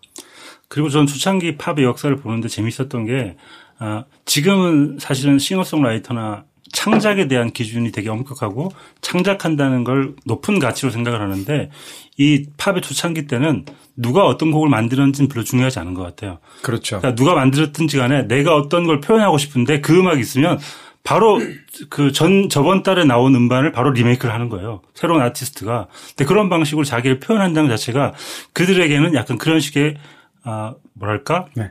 함께 뭔가를 이루고 있다는 공동체 의식 같은 게 분명히 있지 않았나. 팝의 네. 초창기에서는. 네. 그래서 지금은 사실은 음원을 리메이크 판권을 산다든지 이런 거 되게 복잡하고 꺼리게 되는데 잘 안 하게 되잖아요. 자기 음악을 하고 싶어 하지. 근데 이때는 많은 사람들이 한 노래를 같이 부르고 말하자면 재즈의 한 방식 같기도 해요. 재즈의 스탠다드 넘버를 여러 명의 가수가 부르는 방식으로 부르는 것도 약간 비슷한 방식이 아닌가라는 생각이 들더라고요. 네. 자, 그런 부분이 분명히 있습니다. 그리고 여기서 이제 모던 팝이라고 할 때 모던이라는 얘기는 이 책에서는 일단 1955년 이후를 얘기하고 있어요. 네. 55년에 뭔데? 라고 한다면 55년에 처음으로 락의 역사가 시작됐다. 다시 말해서 그 이전에도 인기 있는 밴드들이 있었겠죠. 네. 그리고 이제 팝이라고 지칭할 수 있는 그 이전에도 것들이 있었겠지만 락이 나오면서 사실상 팝의 어떤 모던한 형태가 갖춰지기 시작했다. 네. 라고 보면서 이제 모던 팝 스토리라는 이름을 쓰고 있다라는 네. 것을 일단 사전적으로 저희가 네. 정의를 하면서 들어가겠습니다. 그리고 저는 이 문장이 되게 좋더라고요. 네. 이 사람이 정리해 놓은 건데요. 모던 팝은 근본적으로 도시에 사는 놀이다. 도시에서 사람들은 자신들이 처한 맥락과 배경이 고정되지 않고 끊임없이 이동하는 경험을 하게 된다. 이웃과의 관계 속에서 사회적인 역할 속에서 끊임없이 이동하는 것이 바로 도시인으로서의 삶인 것이다. 따라서 도시적 삶의 존재론적 진실이란 두 가지 혹은 그 이상의 겉보기에는 양립할 수 없는 것처럼 보이는 스타일들이 양립 가능하다는 것을 경험하는 것이다 라고 얘기를 하는데 복잡 다단한 이 도시에서의 삶에서 그러니까 여러 가지 장르 혹은 여러 가지의 음악 같은 거를 한 사람이 체험하면서 그거를 그렇죠. 자신의 생활의 방식으로 느끼는가가 어쩌면 모던 팝의 시작 같은 게 아닌가라는 생각이 들더라고요. 그렇습니다. 네. 자, 이 책에 관한 전체적인 이야기를 조금만 더 마지막으로 조금만 해본다면 저는 일단 이 밥 스탠리가 어떤 음악에 대해서 그것을 자기의 느낌을 묘사할 때 음악적으로 분석할 때 말고 네. 어휘력이나 표현력이 굉장히 좋은 것 같아요. 네. 그래서 대표적으로 이제 어떤 신랄한 유머 같은 게 있게 되는데 제퍼슨 에어플레인, 그러니까 우리가 이제 흔히 60년대 히피로 상징되는 그런 어떤 밴드를 생각하면 가장 먼저 떠오르는 제퍼슨 에어플레인에 대해서 뭐라고 그랬냐면 제퍼슨 에어플레인에 따르면 2000년대가 되면 소들이 뉴욕 타임스 스퀘어에서 풀을 뜯어먹고 있을 게 확실했다. 그러니까 제퍼슨 에어플레인이 갖고 있는 뭐 자연주의라든지 이런 뭐 그런 거에 돌아가자 이런 이야기들을 이렇게 비꼬면서 사실은 그렇죠. 코믹하게 말하는 건데 이런 식의 것들이 굉장히 훌륭하고요. 네. 그리고 음악을 실은 평론을 하고 글을 쓸 때 제일 힘든 게 음악력인 것 같아요.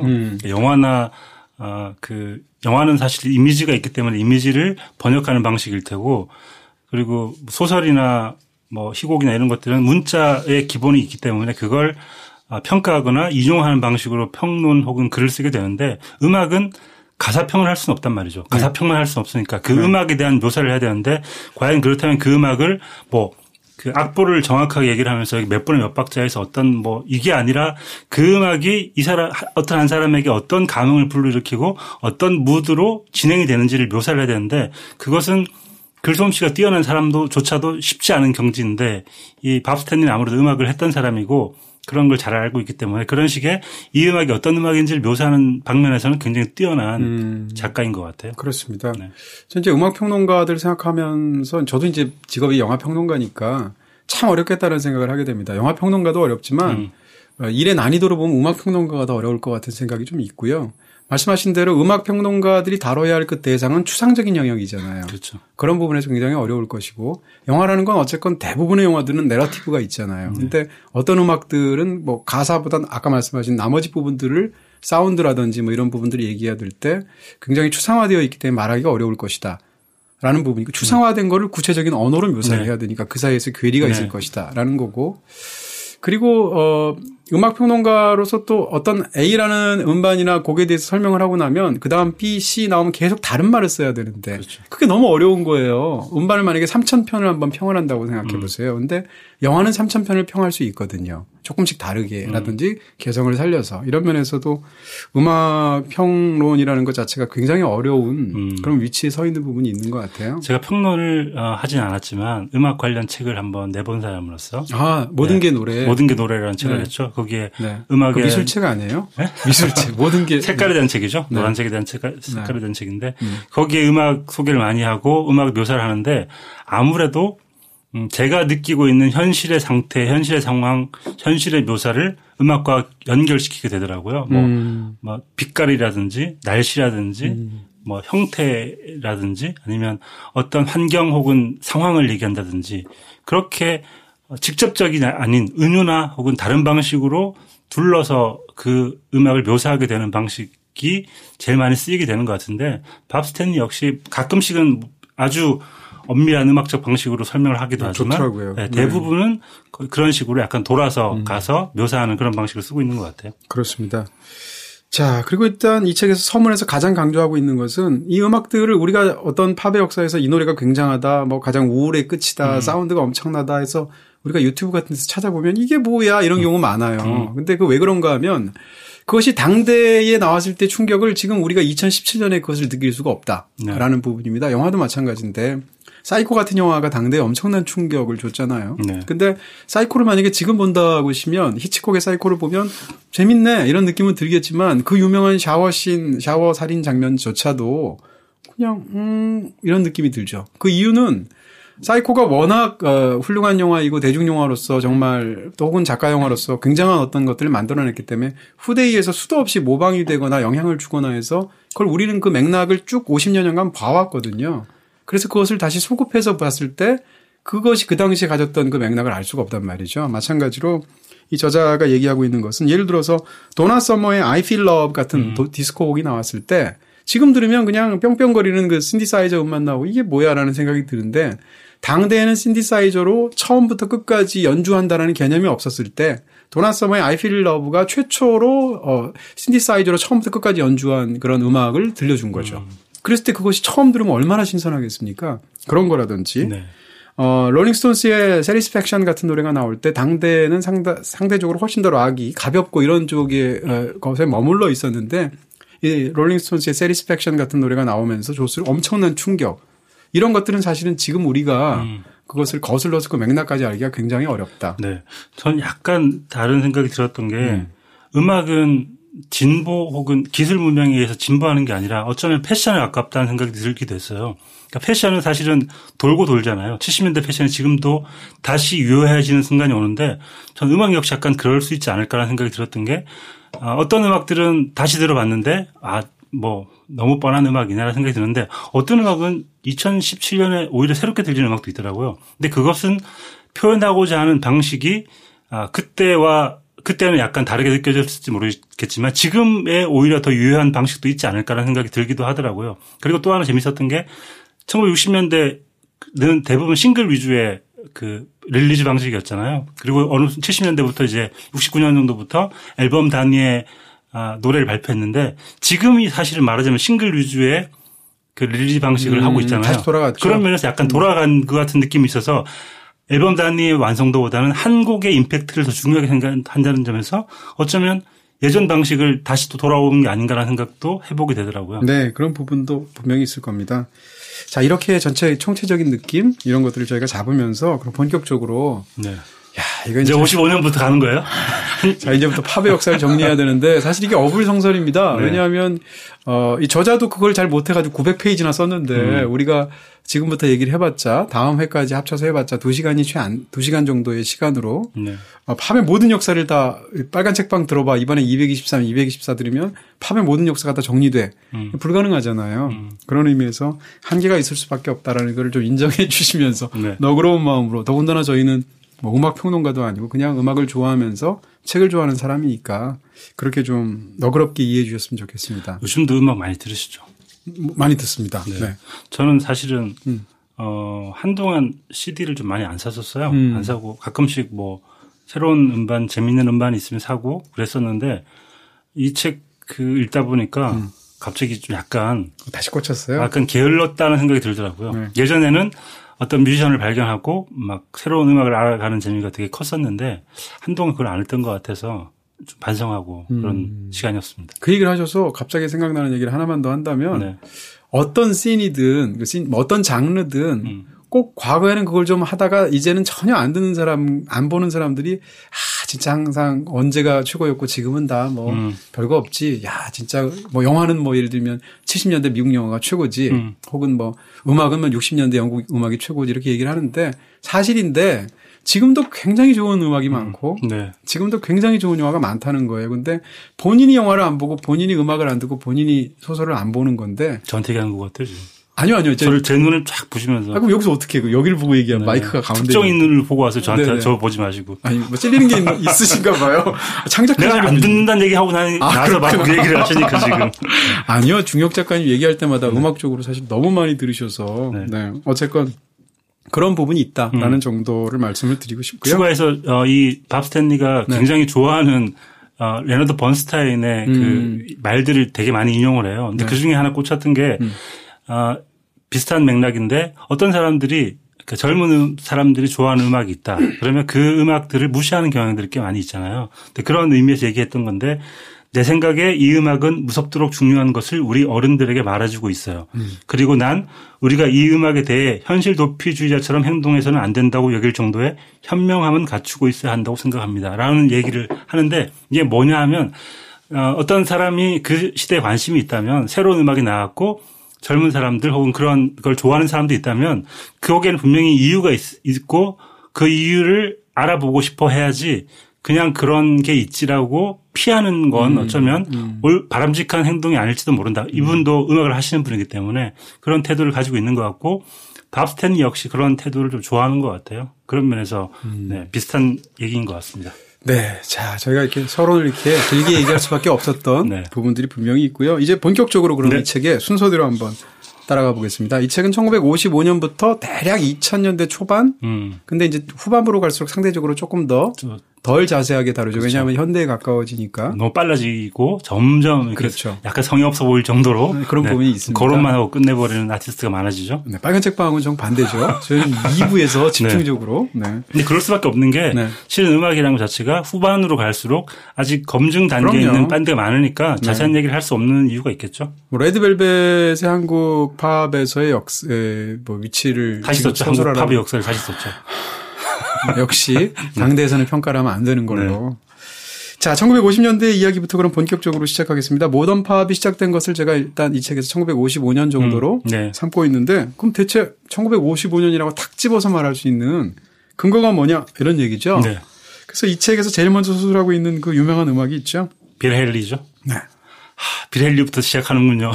이게 이제 이 산맥이 앞으로 지금 막 374개 정도 있는데 우리가 이렇게 음악책 같은 거 보면 시작이 꼭 빌 헤일리의 이 음악으로 시작을 하잖아요. 그럴 수밖에 없죠. 네, 근데 이 시계와 락의 상관관계를 얘기하면서 시계. 네, 이러면서 이제 갈 길이 멀다 진짜. 어쨌건 뭐 이거 빌 헤일리라는 뭐 백인 락커죠. 그래서 락의 역사가 언제 시작됐느냐 하면 음악 역사가들은 대부분 다 빌 헤일리로부터 시작되었다 이렇게 얘기하고 이 노래 자체가 최초의 락은 아니지만 빌 헤일리가 당시에 이제 빌보드 싱글 차트 1위를 한 유명한 곡이 있죠. 그게 이제 Rock Around the Clock이라는 노래인데 조금만 해주시면 안 돼요? 아주 아니야 아닌 것 같아 이건. 자신이 없으니까 그냥 음만 얘기하면 이런 음악 기억나시지 않나요? 가스펠 같아 약간. 이렇게 하면 그렇죠. 어쨌건 숫자를 하면서 굉장히 따라하기 어려울 정도로 앞부분 빠르게 가는데 노래 들으시면 다 알 거예요. 굉장히 유명한 곡인데 이 락 어라운드 클락으로 빌보드 1위를 차지하는 순간이 일단 락이 본격적으로 시작된 순간으로 밥 스탠리가 이렇게 딱 한마디로 표현해놨습니다. 빌 헤일리는 가이드도 없이 음악 여행을 해온 것이나 마찬가지인 인물이다. 진정한 혁신가였다.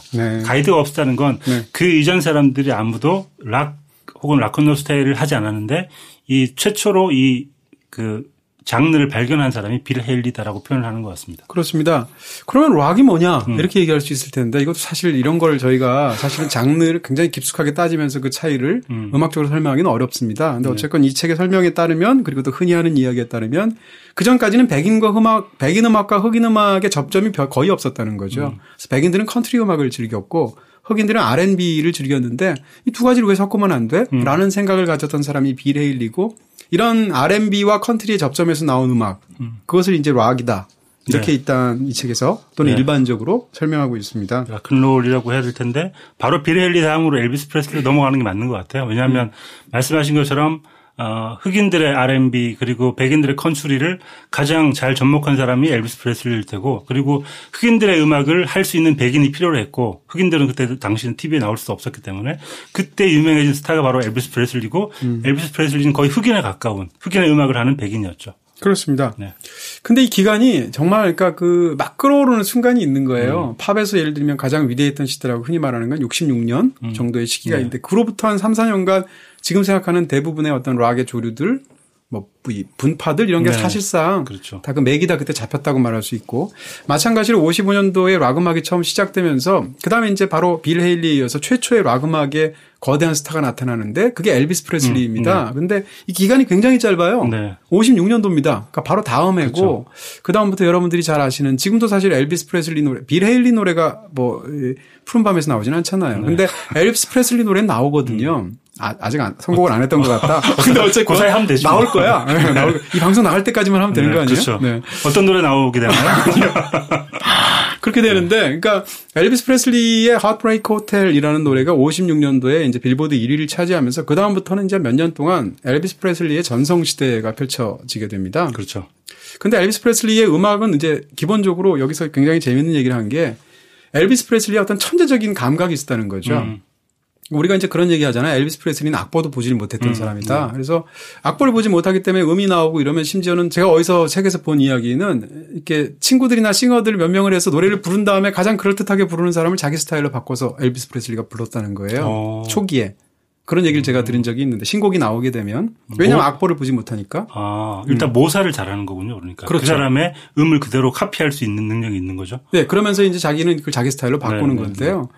근데 그러니까 쉽게 얘기하면 음악적인 베이스를 굉장히 갖고 있는 사람이 아니었는데 빌 헤일리는 락을 발명하기 전까지 10여 년의 역사가 있었다는 거예요. 혼자 이렇게도 해보고 저렇게도 해보고 그러다가 이제 락이 나오게 됐는데 이 책의 표현에 따르면 엘비스 프레슬리는 13살, 14살? 몇 살 때인가요? 이때 자기 엄마를 위해서 우리식으로 얘기하면 노래방에서 이렇게 녹음 테이프 만들어주잖아요. 그런 것처럼 동네에 있는 그런 그렇죠. 자기가 있는 도시에 있는 스튜디오에 가서 엄마를 위로해 줄 노래를 녹음하러 간 거죠. 네.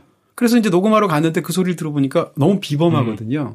13살은 아니군요. 어쨌건 그렇게 해서 그 엘비스 프레슬리를 픽업을 해서 이 스타가 되게 된 케이스거든요. 그렇죠. 그러니까 빌 헤일리는 자기의 막 노력에 있어서 오랜 세월 거기까지 갔다면 그냥 엘비스 프레슬리는 거기 걸어 들어오는 순간 그 자체로 락커가 된 거예요. 네. 그런 걸 이 책이 묘사하면서 그게 얼마나 천재적인. 그런 신화들이 너무 많잖아요. 친구 따라서 오디션 보러 갔다가 친구는 떨어지고 저만 붙었어요. 이런 신화들이 어쩌면 엘비스 프레슬리가 원조가 아닐까 그런 생각이 드네요. 뭐 영화에서 그렇게 얘기하는 경우 굉장히 많고 지금 생각나는 건 말론 브랜도인데 말론 브랜도가 당대 배우들에 준 엄청난 좌절감이 있었거든요. 이 사람은 정말 천재적으로 연기를 했으니까. 영화에서도 마찬가지입니다. 이제 말론 브랜도가 당대에 엄청난 그 천재적인 그런 연기 능력을 갖고 있어서 주변에 똑같이 액터 스튜디오라든지 이런 데서 같이 메소드 연기라는 동료들이 있었는데 나이 차이도 별로 안 나요. 근데 그런 사람들이 말론 브랜도를 보면서 너무 좌절감을 느낀 거죠. 대표적인 사람이 폴 뉴먼이에요. 폴 뉴먼도 연기 너무 잘하잖아요. 근데 폴 뉴먼이 한 말에 따르면 나는 정말 오랜 세월 노력해서 간신히 흉내내는 일을 말론 브랜도는 보자마자 몇 초 안에 해낸다. 이런 거예요. 그러니까 그런 식으로 아까 엘비스 프레슬리가 갖고 있는 어떻게 보면 음악적인 감각이라는 것은 단순히 학습과 교육에 의해서 되는 게 아니잖아요. 네. 그런 걸 보여주는 사실은 굉장한 면이 있었다. 네. 엘비스 프레슬리가 진짜 오늘 영어를 발음 많이 해야 되는구나. 엘비스가 사실은 처음에 나왔을 때 가장 놀라웠던 점도 노래를 잘한다기보다 쇼로서 그러니까 보여주는 사람으로서 굉장했던 것 같아요. 일단 군대를 갔다 온 이후에 창법이 바뀌고 나서는 엘비스가 굉장히 많이 변화하긴 했지만 초창기에서는 정말 살아 움직이는 뭔가 새로운 캐릭터로서의 엘비스가 굉장히 가치가 높았지 않았나 생각이 듭니다. 근데 이제 엘비스 프레슬리는 이제 앨범 단위로 듣는 싱어가 아니잖아요. 그렇죠. 뮤지션이. 네. 그래서 이제 주로 베스트 앨범 위주로 듣게 되는데 저도 이제 엘비스 음악을 잘한다고 생각했고 너무 옛날이고 이런 느낌이 있었는데 엘비스의 3장짜리 트리플 베스트 앨범을 한 3, 4년 전에 산 적이 있어요. 네. 그러니까 3장이니까 다 합치면 옛날에는 곡이 또 짧으니까 2분 이렇게밖에 안 되니까 거의 한 100여 곡에 가까운 7, 80곡에 담긴 그런 곡이었는데 그러니까 그 중에는 이제 엘비스 노래 중에 너무 유명하지 않은 노래들도 많은 거죠. 네. 들으면서 제가 느낀 건 이렇게 노래를 잘하는 사람이 있나? 이런 생각을 했어요. 그래서 우리는 얼핏 생각하면 그 엘비스 프레슬리가 갖고 있는 압도적인 그 섹스 어필을 생각하게 되는데 당연히 그게 제일 중요했겠죠. 그렇지만 싱어로서 노래를 굉장히 잘하는 사람이다라는 생각이 들고요. 일단 아까 말씀드린 헛브레이크 호텔이라는 데뷔곡에 해당하는 그 노래 한번 찾아서 들어보시면 그 짧은 노래 안에서 그냥 사람을 갖고 놉니다. 음을 막 이렇게 빠르기라든지 혹은 음색을 바꾸는 변형이라든지 이런 부분에서 하운드 독 같은 건 노래 너무 잘하잖아요. 그러니까 그런 식으로 엘비스 프레슬리는 싱어로서 저는 굉장한 부분이 있는 사람, 정말 엄청난 가수인 것 같아요. 저는 다시 말씀드리면 연기인 것 같아요, 그게. 그러니까 핫브레이크 호텔이나 뭐 블루문이나 뭐 그런 식의 노래들이 그러니까 각 노래가 가지고 있는 감정을 최대한으로 끌어낼 줄 아는 거에 저는 어쩌면 약간 연기 같다는 생각이 들거든요. 그런 걸 정말 잘했기 때문에 그 노래를 누가 부르느냐가 사실 되게 중요했던 시절에서 엘비스가 그렇게 두각을 나타냈던 게 아닌가 생각이 듭니다. 그렇습니다. 뭐 우리가 이제 그런 걸 보컬 액터라는 표현을 쓰는데 예를 들어서 믹 제거 같은 사람 이런 사람이 무대 위에서 노래하는 모습을 보면 그 자체로 이렇게 연기처럼 보이잖아요. 그래서 저는 어떤 면에서 보면 노래를 잘하는 사람, 가수는 상대적으로 좋은 연기자가 될 자질이 있다고 생각하는 거예요. 네. 그래서 많은 분들이 이제 아이돌 출신의 연기자들을 굉장히 깔아보잖아요. 근데 저는 그게 약간 시간 문제 같은 느낌도 분명히 있고요. 그런 측면에서 좀 다른 부분이 있겠다라는 거고 엘비스 프레슬리 얘기할 때 그 섹스 어필에 관해서 얘기 안 할 수가 없을 텐데 엘비스 프레슬리는 일단 사람들이 생각하는 건 이제 엉덩이란 말입니다. 엉덩이를 이제 흔들면서 춤을 추게 되고 또 굉장히 잘생겼잖아요. 네. 잘생겨서 춤을 추게 되는데 당시에 50년대의 미국 텔레비전에서는 이 남자가 이 엉덩이를 흔들면서 춤을 추는 걸 전신으로 풀샷으로 못 보여줘요. 그렇죠. 왜냐하면 너무 외솔스럽기 때문에 그래서 지금 보면 웃기지만 그래서 엘비스 프레슬리가 그렇게 격렬하게 하체를 흔들면서 춤을 추는데 카메라는 계속 미디엄 숏으로 그 허리 이상만 계속 보여주는 그런 당대의 어떤 샷들을 구상하기도 했던 그런 또 춤을 추기도 했었죠. 제가 그 예전에 TV 보다가 다큐멘터리 같은 게 있었는데 한국의 그 나훈아 씨를 패러디한 너훈아 씨처럼 엘비스 프레슬리를 평생 따라했던 사람에 대한 다큐멘터리 같은 게 있더라고요. 근데 그 사람이 좀 유명했던 사람인 것 같아요. 근데 그 사람도 약간의 전 애환이 있었던 게 어느 순간 엘비스가 유명해지지 않았는데 이 사람한테 계속 이제 엘비스가 안 유명해졌으니까 노래 잘하니까 너만의 음반을 내봐라 이렇게 얘기를 하니까 난 아니다. 나는 평생 엘비스로 살고 싶다라고 계속 그렇게 흉내를 내는 사람이 있더라고요. 근데 그 엘비스가 가지고 있는 상징적인 포지션이 있는 것 같아요. 그렇죠. 이 사람이 그 노래를 잘하는 사람이긴 했지만 당연히 한 시대의 아이콘이었고 대체 불가능한 어떤 존재였다는 생각이 들더라고요. 우리는 비틀스는 지금도 고전이고 비틀스는 지금도 너무 많이 듣잖아요. 그래서 비틀스를 듣는다고 구닥다리 듣는다를 생각 안 하잖아요. 근데 엘비스를 들으면 너무 이상하잖아요. 근데 둘 차이가 사실은 엘비스 프레슬리가 유명해진 게 56년도고 비틀스는 63년도부터 유명해졌으니까 한 6, 7, 7년밖에 차이가 안 나는 거예요. 그렇죠. 뭐 사실 6, 7년 차이면 맘먹어도 되는데. 그죠? 맘 먹으시든가. 우린 뭐 심지어는 그 차이도 안 나니까. 저보다 그렇죠. 네. 뭐 감사하긴 하고요. 자, 그 다음에 이제 엘비스 프레슬리 얘기를 했는데 50년대 중반 이야기를 그러면 안 할 수가 없어요. 초반 부분이라서 이게 약간 사회적인 부분도 약간 맥락을 잡아줘야겠다라는 부분이 있는데 이 책에서는 사실 상대적으로 그쪽 얘기가 조금 적어서 상대적으로 조금만 더 약간 뭐 제가 약간이라만 알고 있는 거를 이렇게 해설을 해드리면 50년대 중반은 사실은 미국 역사에서 굉장히 표면적으로는 가장 평화로웠던 시대입니다. 40년대, 그러니까 1945년도에 2차 세계대전이 끝나고 유럽으로부터 미국으로 패권이 완전히 넘어왔잖아요. 그러면서 이제 미국 역사상 한 45년부터 60년대까지는 최고의 호황이었던 거예요. 경제적으로나 사회적으로나. 그래서 이제 또 아이젠하워가 연임을 하기도 했었고 50년대 중반이 그런 겉으로 보기엔 굉장히 평화롭고 미국에서 사실상 중산층의 역사가 시작된 게 50년대거든요. 그래서 우리가 생각하면 미국 하면 떠오르는 풍경, 교외 지역 같은 데서 2층 집을 짓고 앞에 도로가 쫙 돌려 있고 자가용을 타고 출퇴근하고 뭐 이런 풍경들이 있잖아요. 이게 그게 사실상 50년대에 만들어진 풍경이거든요.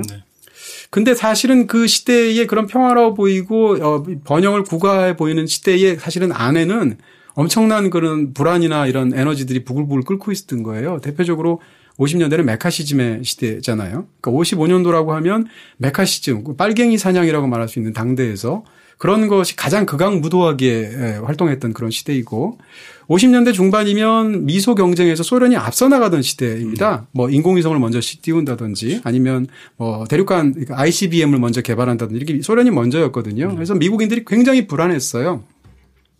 그리고 또 50년대는 미국 역사에서 80년대와 함께 가장 보수적인 시대거든요.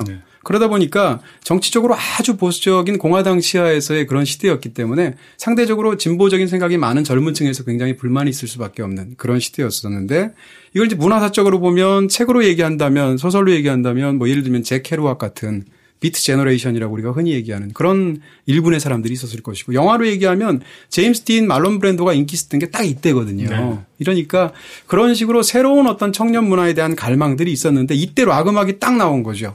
그러니까 이때부터 그 전까지의 음악을 듣는 사람들은 그냥 어른들이 술 마시면서 이렇게 듣는 음악이었는데 락이 나오고 나서부터 최초로 사실상 10대 한 중반부터 20대 한 중반까지의 리스너들이 그 이후에 그 어른들하고 완전히 갈라지는 그런 시대가 돼버린 거죠. 그런 의미에서 최초로 어떤 그 젊은 음악들이 본물 터지듯 쏟아져 나오게 됐고 그 이후로 지금도 뭐 락을 포함한 이런 음악들의 역사는 사실상 굉장히 젊은 에너지들이 있잖아요. 그래서 이런 부분에서 이 락 음악이 처음 그 발흥하던 시기를 생각할 수 있지 않을까. 말씀해 주신 그 시대사적인 의미와 함께 이 책에서도 다루고 있지만 재밌는 게 그러니까 팝 혹은 락의 역사를 얘기할 때 미국과 영국의 주도권 싸움이 계속 이어지잖아요. 예를 들면 50년대 엘비스가 잡았다면 60년대 비틀즈가 잡고 다시 왔다 갔다 하면서 그럴 때 이 런던과 뉴욕, 영국과 미국 사이에 경제적 상황도 굉장히 중요하게 작용을 했기 때문에 그런 측면도 약간 조금은 나오고 있지만 맞습니다. 그런 측면도 생각을 하면서 들으면 재미있는 주도권 싸움 같은 게 되는 것 같습니다. 그렇습니다. 근데 아무래도 뭐 이 책은 워낙 서술해야 될 게 많으니까 그런 사회적인 맥락은 상대적으로 별로 묘사가 안 돼 있어서 조금 약간 길게 추가적으로 설명을 드렸고요. 어쨌건 이 모던 팝 스토리라는 책에서 음악에 그 당시에 존재하고 있는 세 가지 격차가 있었다는 거예요. 네. 굉장히 저는 그렇죠. 재미있는 서술이라고 생각하는데 첫 번째는 흑인과 백인 사이의 격차. 백인은 컨트리 듣고 흑인은 R&B를 들었는데 이 격차가 줄어든 겁니다. 왜냐하면 락 음악의 두 가지를 섞었으니까. 그다음에 아이와 어른 사이의 격차. 락 음악이 처음 막 터져 나오면 어른들은 이 락 음악에 대해서 굉장히 싫어한 거죠. 그렇게 해서 예를 들면 사람들이 자기 딸, 자기 아들, 특히 딸들이 그랬겠죠. 그 당시 보수적인 분위기에서는 엘비스 프레슬리 공연을 보거나 막 레코드를 사고 나면 질색팔색을 하는 거죠. 네. 저질스럽게 엉덩이 흔드는 놈이 좋단 말이야? 이러면서. 네. 실제로 프랭크 시나트라가 엘비스를 되게 싫어했죠. 그래서 네. 절대 내 쇼에 못 나오게 한다든지 뭐 그런 식으로. 그랬다고 하죠. 그렇죠. 네. 근데 이런 어른과 아이 사이의 격차가 어느 순간 줄어들게 되는데 대표적으로 이 책에서 묘사하고 있는 사람이 폴 앵카 같은 사람입니다. 네. 그렇게 해서 이제 벌써 그런 걸 줄이려는 그 노력이 50년대 후반부터 있었다라는 거고. 마지막으로 세 번째 묘사하는 그 격차는 미국과 영국의 격차인데 55년도에 락 음악이 나오고 비틀스가 나오기 직전까지 사실은 미국과 영국 사이에서 음악적인 격차가 현격했다라는 그렇죠. 거고요. 네. 왜냐하면 당시에 영국 상태가 워낙 안 좋았잖아요. 네. 그런 상황에서 영국에서는 음악이 상당히 굉장히 저급한 단계로 낮은 단계에 머물러 있었는데 상당히 리버풀 출신이잖아요. 비틀스가. 근데 비틀스가 리버풀이 우리가 이제 메르카도르 도법으로 보니까 이게 멀어서 보이서 그렇지. 이거 사실 바로 옆에 붙어 있는 거잖아요. 뉴욕 바로 앞에 있는 거잖아요. 대서양을 건너면. 그런 상황에서 보면 리버풀에서의 선원들이 뱃사람들이 이 미국을 왕래를 하면서 미국에 갔다 오면 미국이 훨씬 더 경제적으로 풍요로운 사회니까 음반도 갖고 오고 화장품도 얻어오고 해가지고 우리나라에서 마치 옛날에 그런 것처럼 네. 풀어놓으면 사람들이 모여서 역시 미제야 이러면서 그렇죠. 네. 좋아하던 시절이 있다는 거죠. 네. 그때 가져왔던 레코드판들이 리버풀에서 어떤 씬을 만들었다는 거고요. 그래서 최초에 이제 머지 비트라는 것이 생겼다는 건데 머지라는 것이 리버풀에 흐르는 강 이름입니다. 그렇죠. 그래서 머지강에 그 머지 비트라는 어떤 씬이 생기게 되고 그 다음에 이제 스키프리라는 영국에서의 굉장히 초급적인 그런 어떤 그 음악이 생기게 되고 그 이후에 비틀스가 생긴 거거든요. 그러니까 이런 식의 맥락이 있기 때문에 처음부터 영국에서의 어떤 대중음악의 엄청난 발흥은 그 자체가 미국에 영향을 줬는데 이게 사실은 다른 분야도 그래요. 영화도 그렇거든요. 네. 영화의 역사에서 현대 영화 역사에서 가장 큰 어떤 영화 운동이 있다면 누벨바그인데 프랑스의 누벨바그가 이전의 프랑스 영화들 선배 영화들의 영향을 받은 게 아니거든요. 누벨바그를 신봉했던 감독들이 영향을 받은 건 그 당시 당대의 50년대 이런 때의 미국 감독들인 거거든요. 니콜라스 레이라든지 히치콕이라든지 이런 사람들인데 그런 의미에서 사실은 미국 음악이 갖고 있던 미국 소설이 갖고 있던 미국 영화가 갖고 있던 어떤 것들이 유럽에 굉장히 큰 영향을 주면서 사실은 이 불평등한 관계에서 시작이 됐다 이렇게 설명할 수 있겠죠. 락의 역사, 팝의 역사에서 50년대 후반이 굉장히 중요한 시기이고 그 비틀즈, 머지비트가 어떤 식으로 음악을 만들어내서 미국으로 다시 가게 되는지가 제일 중요한 요소이긴 하죠. 네. 초기에 근데 우리가 거론은 정도는 해야 되는 아티스트 정도는 얘기를 해야 될 것 같고요. 네. 대표적으로 뭐 리틀 리처드. 네. 리틀 리처드 하면 이제 악 쓰는 보컬로 굉장히 유명하죠. 저게 네. 노래를 부르는 거야 아니면 악을 쓰는 거야? 라는 느낌이 줄 정도. 척베리. 네. 뭐 리틀 리처드는 뭐 본인이 표현을 했죠. 악마의 음악이었다고. 자기가 이제 나중에 목사님이 됐죠. 회개하고 목사님이 되면서 그동안 나는 악마의 음악을 연주해왔다. 이렇게 표현을 할 정도로 그 이전에 극렬한 악을 쓰셨던. 네. 그 악이 그 악이에요? 네. 악마의. 네. 그렇구나. 네. 척베리도 이제 굉장히 유명한데 네. 상대적으로 척베리가 얼마나 돈을 밝히는 사람이었나 이런 얘기를 또 여기 쓰고 있습니다. 네. 척베리 같은 경우에 제일 유명한 척베리 노래가 자니 비굿 아닌가요? 네, 그렇죠. 자니 비굿인데 이 사람이 나중에 이제 약간 퇴락한 그런 상황에서 영국 텔레비전에 출연하게 됐는데 사회자가 이제 자니 비굿을 연주해 주시죠. 최고의 히트곡이니까 딱 하니까 그 노래는 안 된다.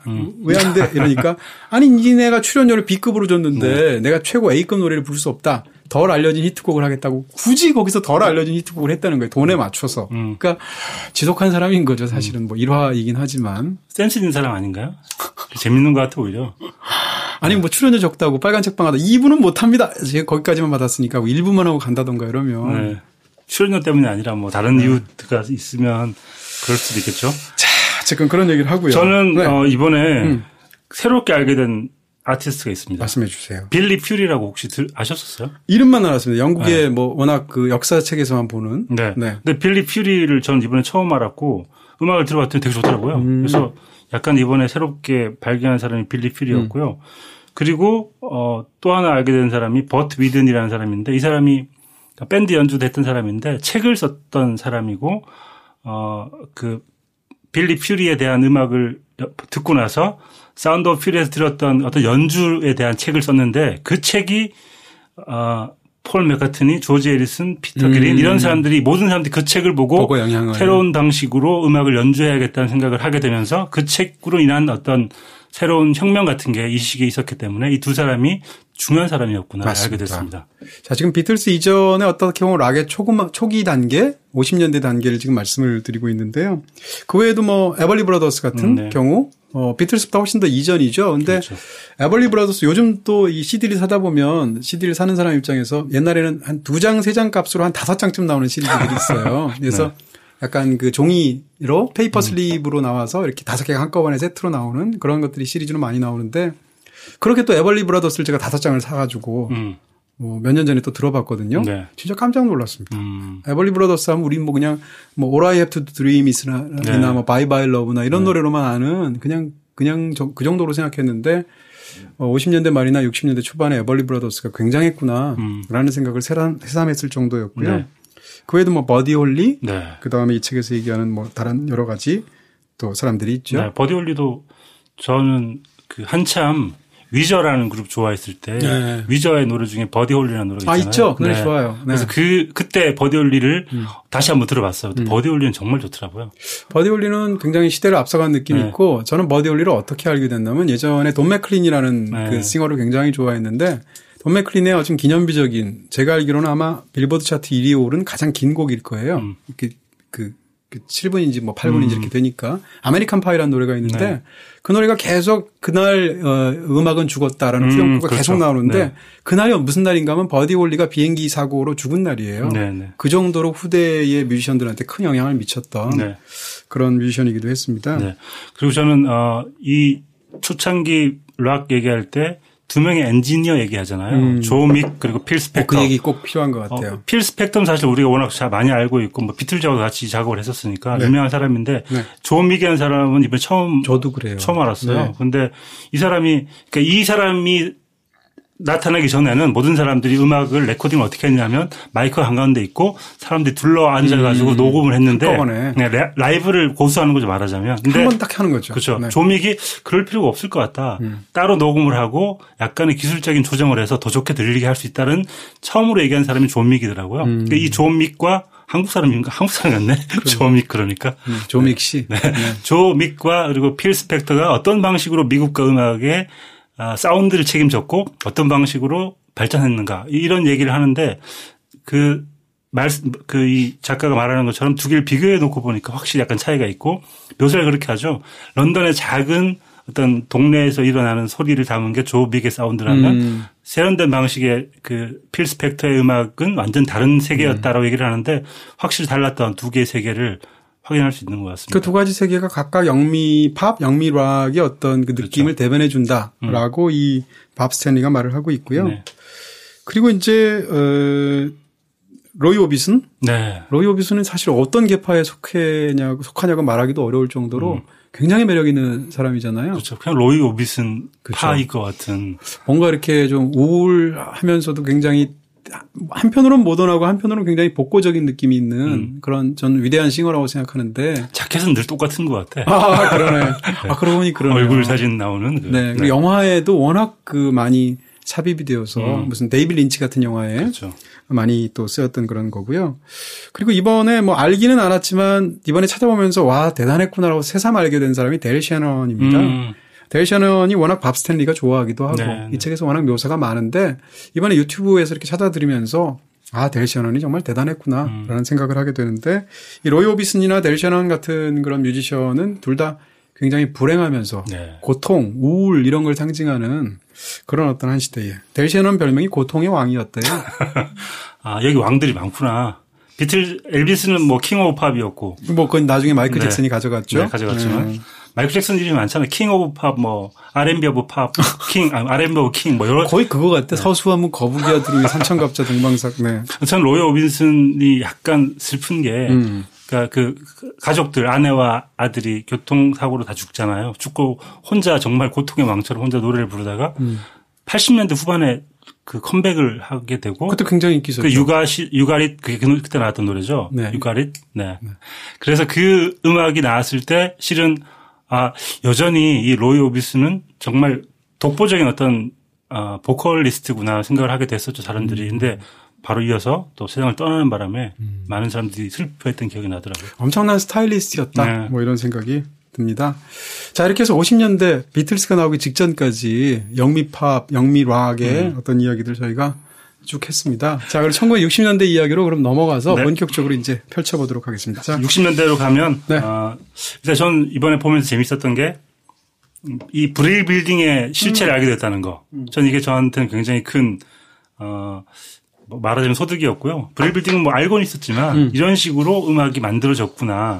그리고 돈 커시너라는 사람이 이렇게까지 심한 사람이었구나를 이번에 처음 알았습니다. 브레일 빌딩이라고 한다면 미국의 이제 그 뉴욕에 있는 맨하탄에 있는 네. 브로드웨이에 있었던 어떤 쉽게 얘기하면 그러니까 음악 공장이라고 그쵸. 말할 수 있을 것 같죠. 네. 그래서 이렇게 작곡가들을 막 이렇게 고용을 해서 대표적으로 그 유명했던 캐롤 킹 같은 사람 그렇죠. 네. 고용을 해서 작곡가들은 계속 1년 12달 작곡만 하게 하고 연주자는 또 연주만 하게 하고 싱어는 또 갖다 붙여서 또 노래하게 하고 해서 공장처럼 노래를 찍어내면서 네. 전성기를 구가했던. 네, 어떤 저널리스트는 이 브레일 빌딩을 향해서 고등학교 같다 이렇게 표현을 할 정도로 그리고 많은 사람들이 예술적 활동하면 뭔가 고뇌에 찬 어떤 행동 혹은 그런 행위로 생각을 하는데 여기 있는 사람들은 넥타이를 메고 작곡을 했다는.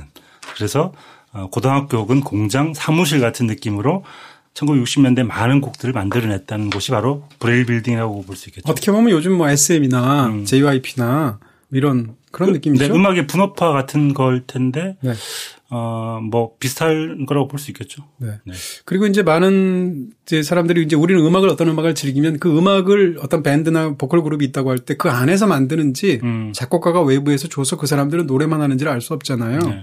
근데 사실 락밴드는 대부분 다 안에서 노래를 만든다라는 생각을 갖고 있잖아요. 비틀스 때문에. 네, 네. 그런데 안 그런 경우도 있고 특히 이제 내가 알고 있었던 많은 팝의 명곡들이 그 사람들이 직접 만든 게 아니구나라는 걸 이번에 많이 알게 됐어요. 네. 그런 부분이 심지어 있더라고요. 이게 이 사람 원곡이 아니고 리메이크한 거였구나도 많이 알게 됐던 곡도 그렇습니다. 많습니다. 그 브레일 빌딩과 함께 60년대에 또 하나 했던 집단을 얘기하는 게 바로 모타운이라는 레이블이죠. 모타운 하면 많이들 아시겠지만 흑인 음악의 어떤 무슨 본산지 같은 느낌들이 있었는데 그 모타운 최고의 스타는 이제 70년대 이후에 나오는 마이클 잭슨이고요. 네. 근데 그 이전에 스티비 원더 같은 사람이 있었는데 그렇죠. 여기서도 저는 이제 몰랐던 뒷 가십 재밌는 얘기가 스티비 원더가 막 12살 이때 막 천재소년으로 막 엄청난 인기를 끌었잖아요. 근데 스티비 원더를 마케팅하기 위해서 거짓 소문을 모타운에서 퍼뜨렸다는 거예요. 네. 거짓 소문 내용이 스티비 원더는 알고 보면 레이 찰스의 숨겨둔 아들이다. 네. 이런 식으로 이런 거짓 소문을 일부러 퍼뜨려서 흥미를 자아내는 방식을 쓰기도 했다는 겁니다. 네.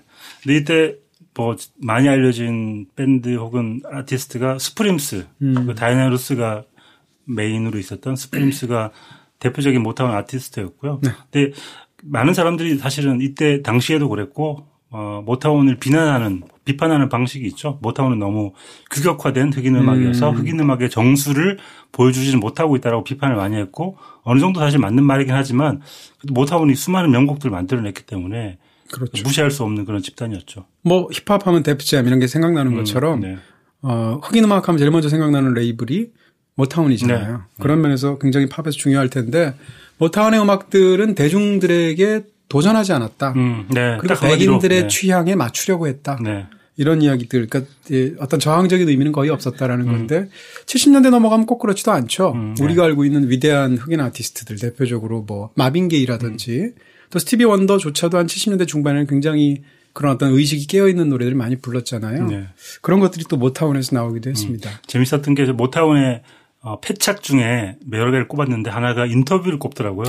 그러니까 다른 레이블들은 인터뷰를 안 하고 신비화하려고 했는데 이 모타운의 아티스트들이 인터뷰가 나가면 하나마나한 너무 깨는 얘기를 해가지고 사람들이 너무 이 모타운의 아티스트를 업신여겼다 뭐 이런 식의 표현을 하더라고요. 네.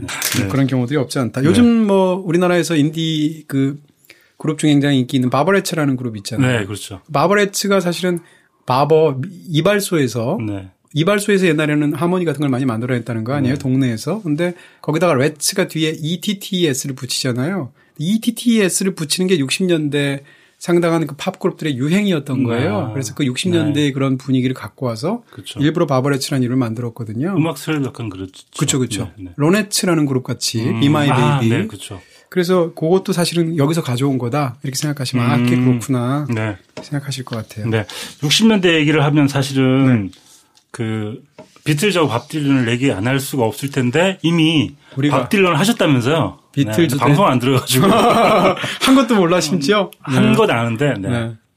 네. 말씀하신 대로 네 비틀스와 밥 딜런은 60년대뿐만 아니라 뭐 팝 역사에서 가장 중요한 둘 정도 꼽으라면 비틀스하고 밥 딜런 아닌가? 네, 그렇죠. 싶을 정도인데 이 둘은 저희가 따로 밥 딜런의 경우에 특히 이제 가사에 주목해서 저희가 노벨 문학상을 받았을 때 다뤘고요. 네. 그다음 비틀스는 또 저랑 저희 둘이서 다른 데가 있으니까 한번 찾아서 들으시면 좋지 않겠나. 그때 방송을 제가 안 들어봐가지고 밥 딜런의 뭐 걸작 어떤 앨범을 제일 좋아하는지는 얘기 나눴나요? 나눴죠. 네. 뭐 좋아하는 노래도 얘기하고. 근데 이 밥 스탠리는 특이하게 밥 딜런의 최고 걸작으로 뉴모닝을 꼽더라고요. 맞아요. 보통 그렇게 안 하죠. 네, 되게 특이했어요. 보통은 60년대 초중반 앨범들을 꼽죠. 네.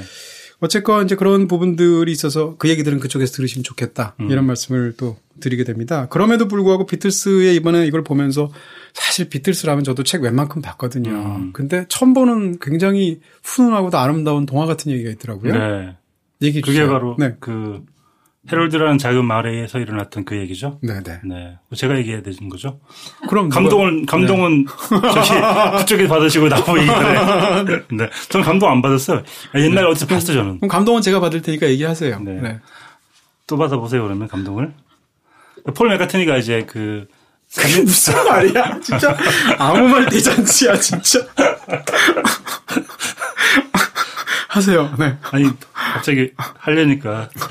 아니 내가 왜냐면 아니 이걸 왜 쑥스러워해? 이상한 아니 5주년 감동을, 우리 첫 방송도 아니고 5주년이야 이 사람아. 감동을 받았는데 이걸 또 내가 얘기하면 감동이 없을 거 아니야. 처음 듣는 것처럼 제가 이렇게 방송에서 엔진하면 그 리액션 그대로 할 정도의 스킬은 있습니다. 폴 맥카트니가 이제 그 매니저와 함께 어디인가 사진을 찍거나 어디 헌팅을 하기 위해서 어디까지 가다가 헤롤드라는 작은 마을의 지도를 보고 여기 가서 한번 보자 갔는데 마을이 너무 예쁜 거야. 찍으면 처음 들어본 얘기죠. 처음 들어요. 마을이 너무 예뻐가지고 그냥 찍으면 다 화보가 될 것 같아가지고 저기 펍에 들어가서 사진을 찍자 했는데 펍이 문이 잠긴 거예요. 그런데 지나가던 어떤 사람이 폴 맥카트니를 알아본 거예요. 이 위대한 폴 맥카트니님께서 우리 마을에 오셨으니까 당장 펍을 열어드리겠습니다. 그래서 펍을 열어주고 그런데 그 마을에 폴이 왔다는 소식이 퍼지면서 마을의 모든 사람들이 폴 맥카트니를 보러 펍에 온 거예요.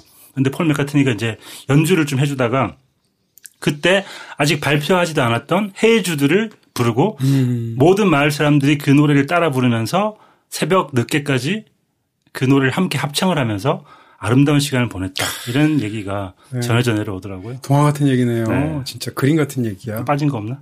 네. 그게 새벽 3시까지였죠 아마? 이렇게 사람이 눈치가 없어.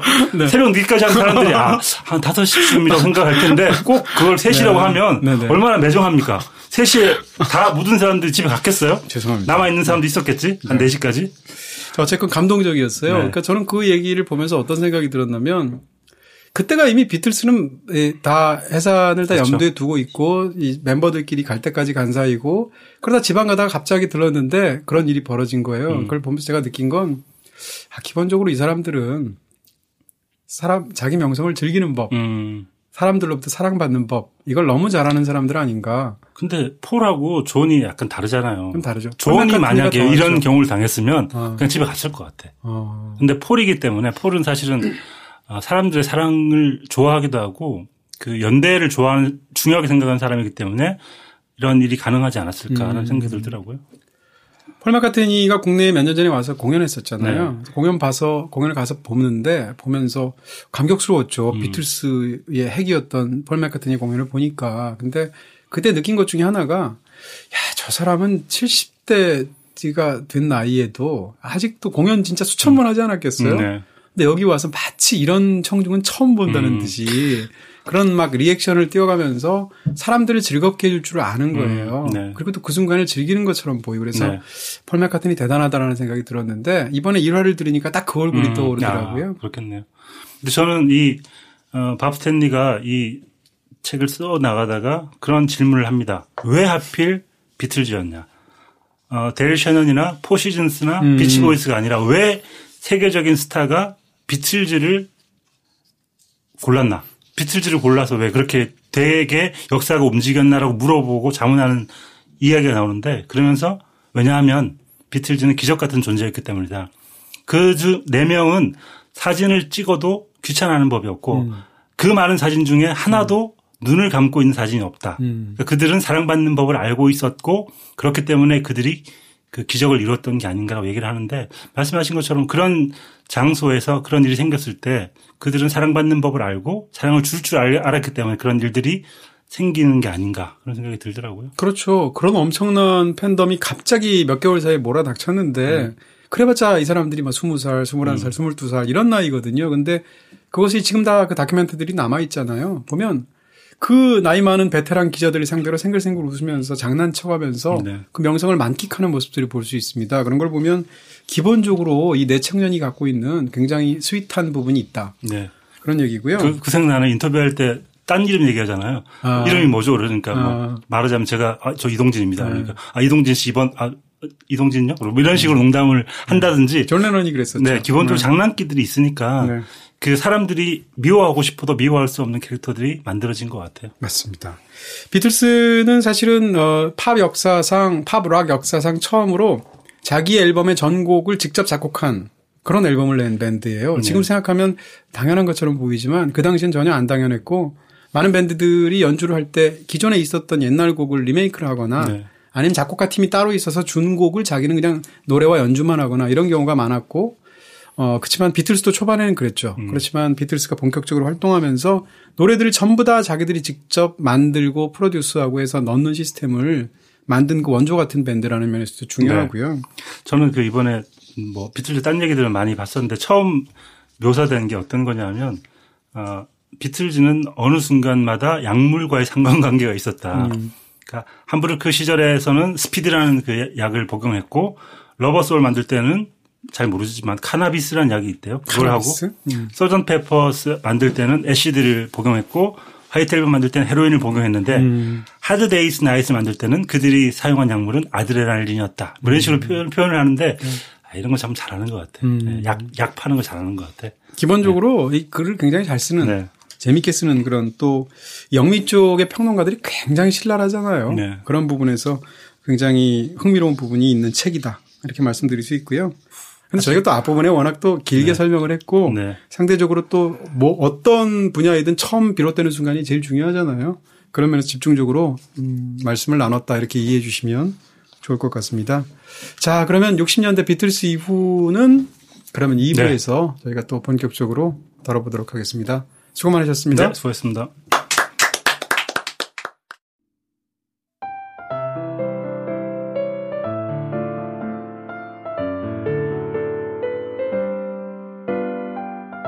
세리가 만난 사람.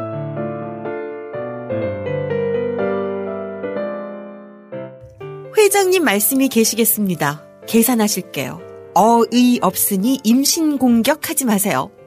무심코 쓴 단어 하나가 말의 수준을 결정한다. 말은 마음의 초상, 즉 어떤 단어를 사용하느냐는 그 사람의 인격과도 연결된다.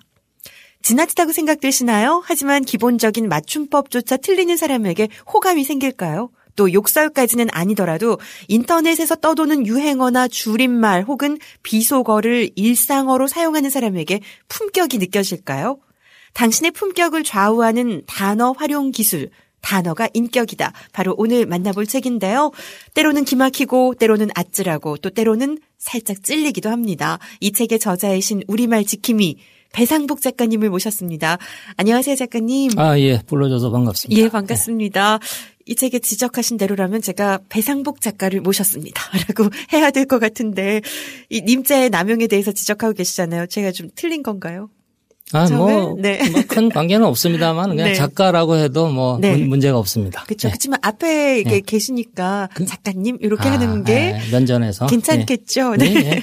떨리더라고요. 이런 거 신경이 쓰이고. 네. 중앙일보 기자로 입사하셔서 지금은 이제 중앙일보 어문연구소 부국장으로 재직 중이신데 글쓰기와 우리말의 올바른 사용 등에 관련된 책을 여러 권 쓰셨어요. 이번 책 단어가 인격이다도 역시 마찬가지고요.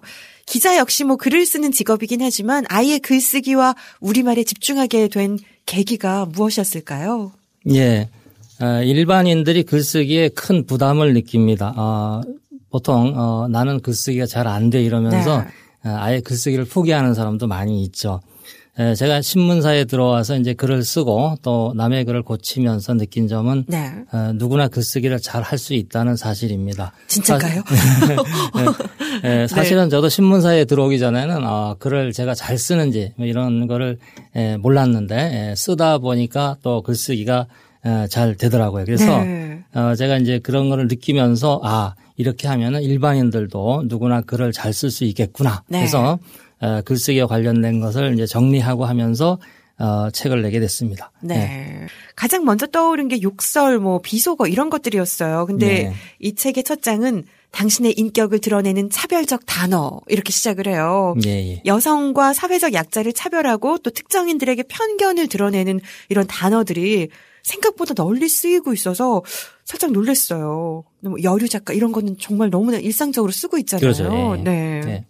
말 속에 이제 인격이 드러난다고 했을 때는 보통 우리가 이제 뭐 욕설이라든가 비속어를 생각하기 쉽습니다만, 그건 뭐 당연한 얘기고, 그건 말고도 우리가 무의식적으로 다른 사람을 차별하거나 편견을 드러내는 말을 사용하는 경우도 적지 않습니다. 지금 말씀하신 대로 우리가 여성이나 장애인 또는 뭐 특정 직업, 그죠? 그다음에 뭐 특별한 처지에 있는 사람, 이런 사람들을 차별하는 용어를 쓰는 경우가 대단히 많습니다. 특히 우리가 이제 사회생활을 하면서 남성, 여성이 같이 일을 하게 되는데 똑같은 일을 하면서도 특별히 여성이라는 것을 이렇게 밝혀서 강조하고 이런 경우가 있거든요. 무의식. 이게 제일 문제인 것 같아요. 제가 모르고 무의식적으로 사용하는데 알면은 가급적 사용을 안 하도록 노력을 해야겠죠. 그렇죠. 제 1장의 13번째 글 촌스럽다고 말하지 마세요 편에 이런 글이 나옵니다.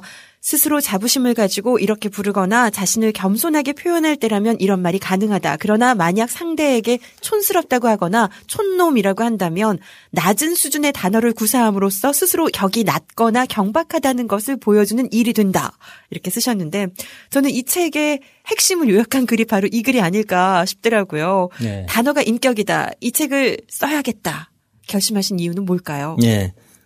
제이 레이라는 사람이 있습니다. 이 사람은 말은 마음의 초상이라고 했습니다.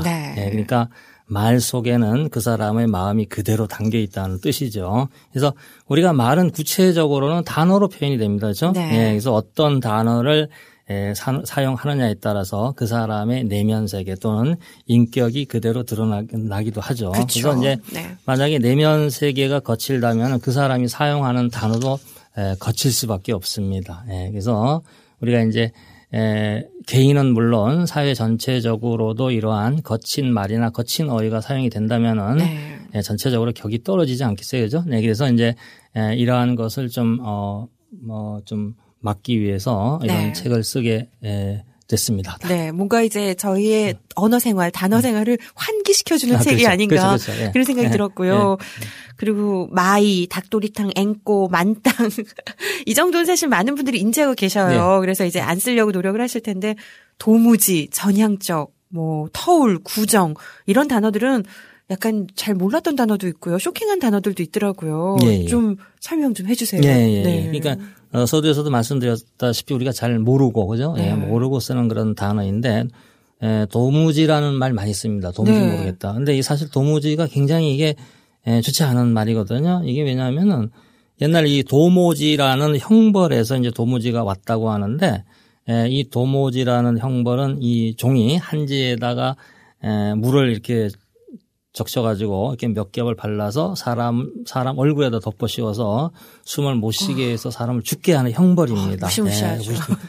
무지막지하죠. 그래서 가급적이면은 이 도무지라는 말을 사용하지 않는 게 좋고 또 그런 말이 또 많습니다. 우리가 일본식 한자어라고 하는 것으로는 이제 또 전향적이라는 것도 있죠. 그죠? 전향적. 네. 아까 말씀하신 뭐 많이 아는 그런 거 말고 전향적도 네. 있는데 많이 쓰는데 이것도 일본식 한자어라고, 일본식 한자어라는 거는 일본에서만 특별히 자기네들이 만들어서 쓰는 한자어를 얘기하는 겁니다. 네. 그러니까 중국이라든가 한국에서 쓰이는 게 아니고, 예, 그래서 전향적을 쓰고 있습니다만은 이게 의미가 불분명합니다. 예를 들어서 전향적으로 검토하겠다 그러면은 적극적으로 검토하겠다 이렇게 하면 되는 것이죠. 네, 그렇죠. 네. 그래서 이 전향적이라는 말은 가급적 쓰지 않는 게 좋고, 그 다음에 이제 순 우리말 중에도 잘못 쓰는 게 이제 대표적인 게 터울입니다. 네. 터울. 많이 쓰는 말이죠. 그죠? 그렇죠. 예, 보통 이제 형제 간에도 쓰고 합니다만은 이제 선생님과 나랑은 12살 터울 뛰던가 이런 말도 쓰고. 네. 예, 또 이제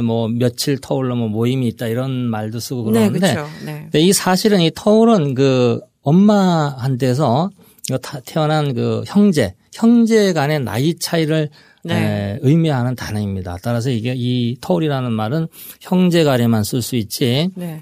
다른 그 선생님이라든가 다른 이런 관계에서는 쓸 수가 없는 거죠. 그래서 네. 이게 제대로 이렇게 단어의 뜻을 안다면은 네. 이렇게 쓰지 않으리라고 생각을 합니다. 선생님 책에서는 이제 부부가 몇 살 터울이다 이런 예를 드셨잖아요. 네. 아유, 그럼 부부가 이제 엄마가 같으면 안 되잖아요. 그러니까 원래는 이제 그런 뜻이 네. 되는 거죠. 깜짝 놀랐어요, 진짜. 네. 그 문자 메시지, SNS, 인터넷 블로그 이런 것에서 진짜 요즘 너무 기상천외한 맞춤법과 비속어 줄임말 그렇죠. 우리말을 훼손하는 정도가 이젠 좀 심각한 수준으로 느껴지는데요. 그렇죠. 이 책에서 소개하는 사례들도 굉장해요. 진짜. 네, 서두에 제가 봤을 때 임신 공격 이런 것들도 어떻게 그런 생각을 했나 싶을 정도죠. 네.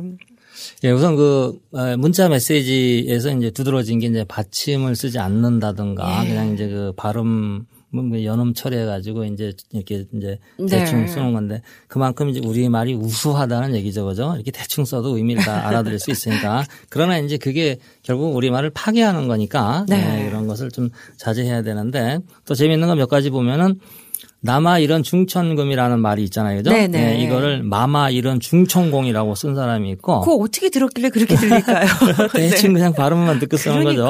그다음에 우리가 이제 이렇게 일을 하고 남는 시간을 즐기는 거를 여가 생활이라고 그러잖아요. 네. 또 이거를 여과 생활. 그러니까 이제 스트레스를 여과한다 이제 이런 아마 의미로 받아들인 것 같아요. 예. 그다음에 또 최근에도 또 이게 굉장히 화제가 됐던 게 공황장애. 아시죠? 그렇죠. 예. 이게 참 재밌어요. 이게 이제 공황장애가 맞는 거죠, 그죠? 네. 예. 근데 이제 이 공황장애의 증상이 이제 이렇게 어디 이제 비행기 갇혀 있는 거라든가 높은 곳에 올라가는 이제 고소라든가 이런 공포증이 이제 수반되는 경우가 많지 않습니까? 그래가지고 아마도 이 공황 장애가 있는 사람은 공항에 가기 싫을 거예요, 그죠? 예, 비행기 타기 싫고 그래서 아마 공황 장애라고 그런 것 같은데 의외로 그런 분들이 많으시잖아요. 이렇게 이제 틀리게 웃기게 쓰면은 안 쓰니만 못하죠, 그죠? 그래서 이런 것들은 좀 정확하게 알고 쓰는 것이 좀 필요하리라고 생각을 합니다. 네. 블로그 같은 경우 요즘 이렇게 맛집 검색하고 이러면서 많이들 하시잖아요. 근데 거기에 진짜 이런 것들이 너무 많아요. 깜짝깜짝 놀랄 정도로 방송 자막들 이런 데서도 오타가 아니라 틀린 맞춤법, 잘못된 표현들 이런 것들이 난무하고 있는 게 사실이잖아요. 마지막 질문 드리겠습니다. 이런 분들은 단어가 인격이다. 이 책을 꼭 읽어야 한다. 누구에게 읽히고 싶으신지 궁금하고요. 그리고 이것만은 꼭 고쳤으면 좋겠다. 우리말 지킴이로서 작가님께서 이제 빨간 책방 청취자들에게 전하고 싶은 이야기를 남겨주시면 좋을 것 같아요. 예. 우선 이 책을 읽으면 좋을 분들은 직장인 등 일반인도 좋겠고 또 중고등학생 등 학생들에게도 많이 도움이 되리라고 생각을 합니다. 예, 그다음에 이제 특히 이제 이 책을 쓰면서 이제 특히 꼭 요것만은 고쳐야 되겠다 싶은 것은 이제 역시 여성 비하 이런 것은 참 시대에 뒤떨어진 그런 일이고 장애인 비하도 마찬가지죠. 그래서 남을 낮게 얘기하는 거 이런 것들은 우리가 함께 어울려서 살아가는 이런 사회에 맞지 않는 그런 일이니까 특히 이런 것들을 주의해야 되겠고 또 우리가 아까 말씀 나눴듯이 접대 언어라는 거 돌아 누우실게요. 커피 나오셨어요. 이 부분도 얼른 바로 잡아서 정상적인 그런 존칭이 되도록 그렇게 하면 좋을 것 같고요. 마지막으로 정리를 드리면은 이 리스라는 사람이 이런 말을 했다고 합니다. 말도 아름다운 꽃처럼 색깔을 지니고 있다. 예, 그래서 네. 그 사람이 사용하는 단어에서는 꽃처럼 고유한 색깔 이런 것이 느껴지고 또 인격이 그대로 드러나기 마련입니다. 네. 내면이 아름다운 사람이라면은 그가 사용하는 단어에서도 아름다운 색깔, 아름다운 향기가 드러난다고 생각을 합니다. 그래서 네. 여러분도 오늘 문자 메시지를 보내고 또 SNS를 하고 또 직장에서 또 대화를 하고 하겠죠. 그래서 여러분이 지금 사용하는 그런 단어가 당신의 인격이라는 것을 네. 말씀드리고 싶습니다. 네. 네. 빨간 책방 청취자들은 워낙 이제 책도 많이 읽고 이런 분들이셔서 교양이 넘치는 분들이라 그분들에게는 어떻게 보면은 주변의 분들에게 좀 이런 책을 선물하면서 교화시켜야 될 어떤 의무가 있지 않나, 책임감이 네. 있지 않나 그런 생각이 들어요. 네. 여러분은 꼭 이 책을 읽으시고 주변 분들에게 전파를 해 주시기 바랍니다. 오늘 배상복 작가님과 함께 이야기 나눴는데요. 뭐 웃으면서 이야기 나눈 부분도 있었지만 정말 심각하거든요. 많은 분들이 각성해서 우리의 이 소중한 우리 말이 잘 지켜졌으면 좋겠어요. 네, 오늘 함께해 주셔서 감사합니다. 네, 고맙습니다.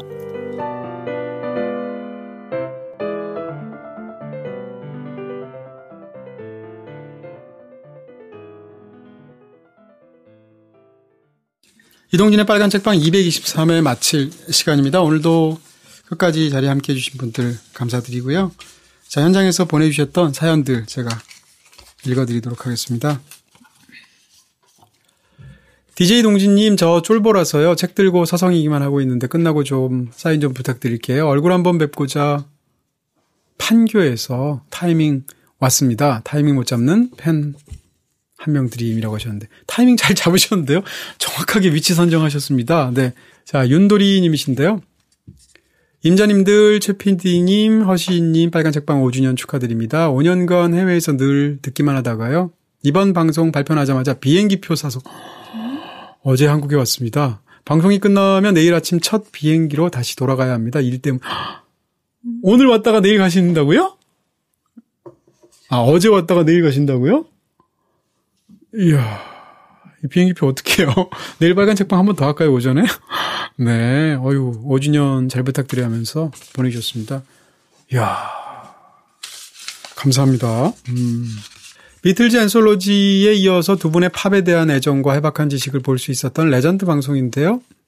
영화가 본업인지 음악이 본업인지 구분하기 어려운 내추럴 본 DJ님의 팝의 역사와 뮤지션에 대한 강의를 들은 기분입니다. 다만 896페이지의 책을 본 순간 이번 책은 패스해야겠구나 생각했다는 것은 비밀이요 하시면서 굳이 적어주셨습니다.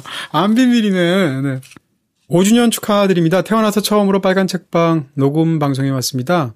처음 드는 티를 내면서 1시간 전부터 와서 기다렸어요. 그동안 이곳을 들르셨던 많은 분들이 느끼셨을 감동, 방송의 생생함 저도 접하게 돼서 기쁩니다. 또 적임자님의 방송하실 때 집중력에 놀라고 갑니다 하셨습니다.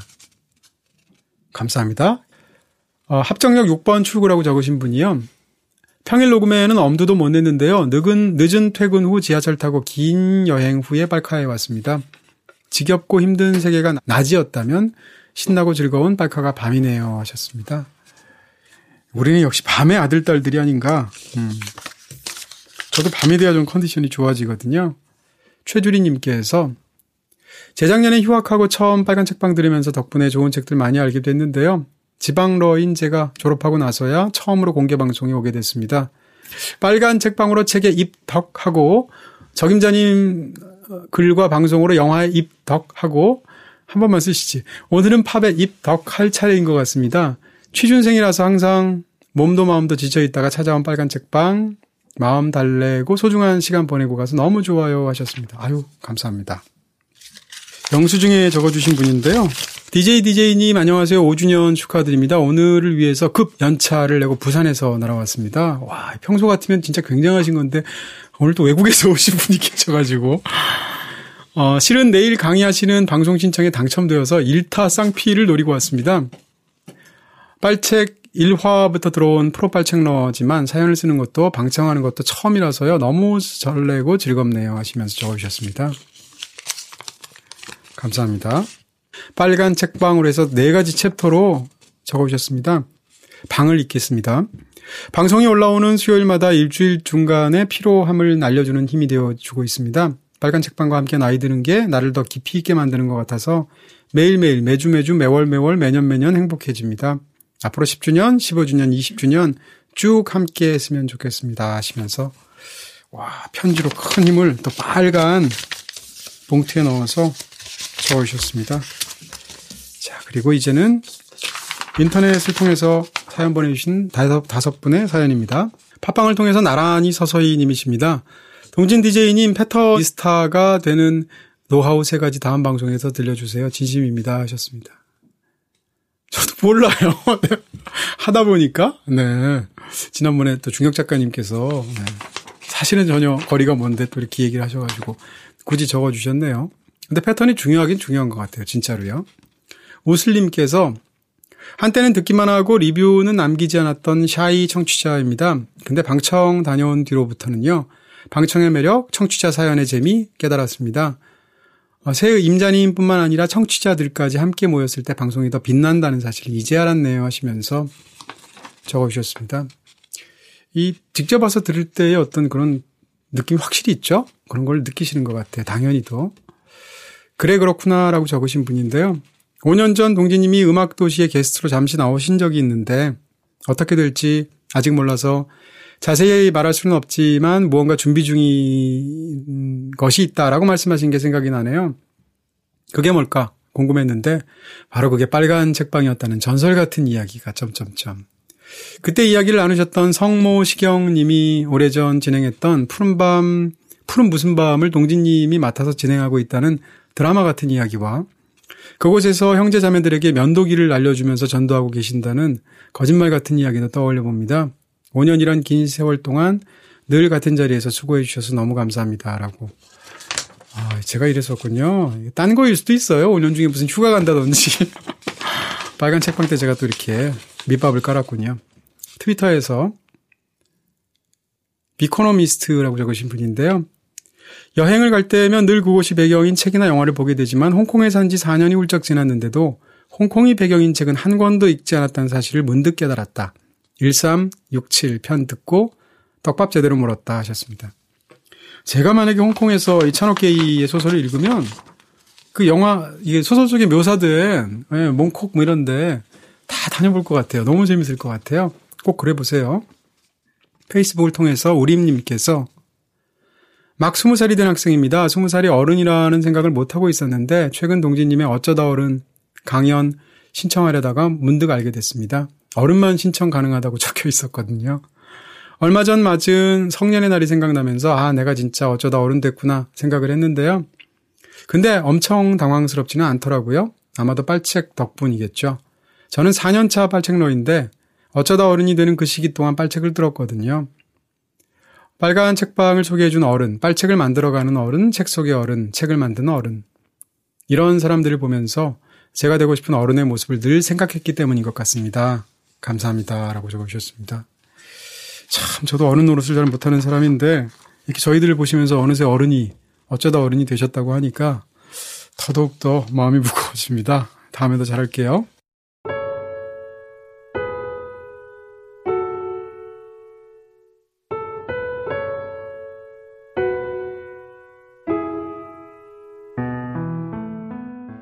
이 노래 좋다. 한인준.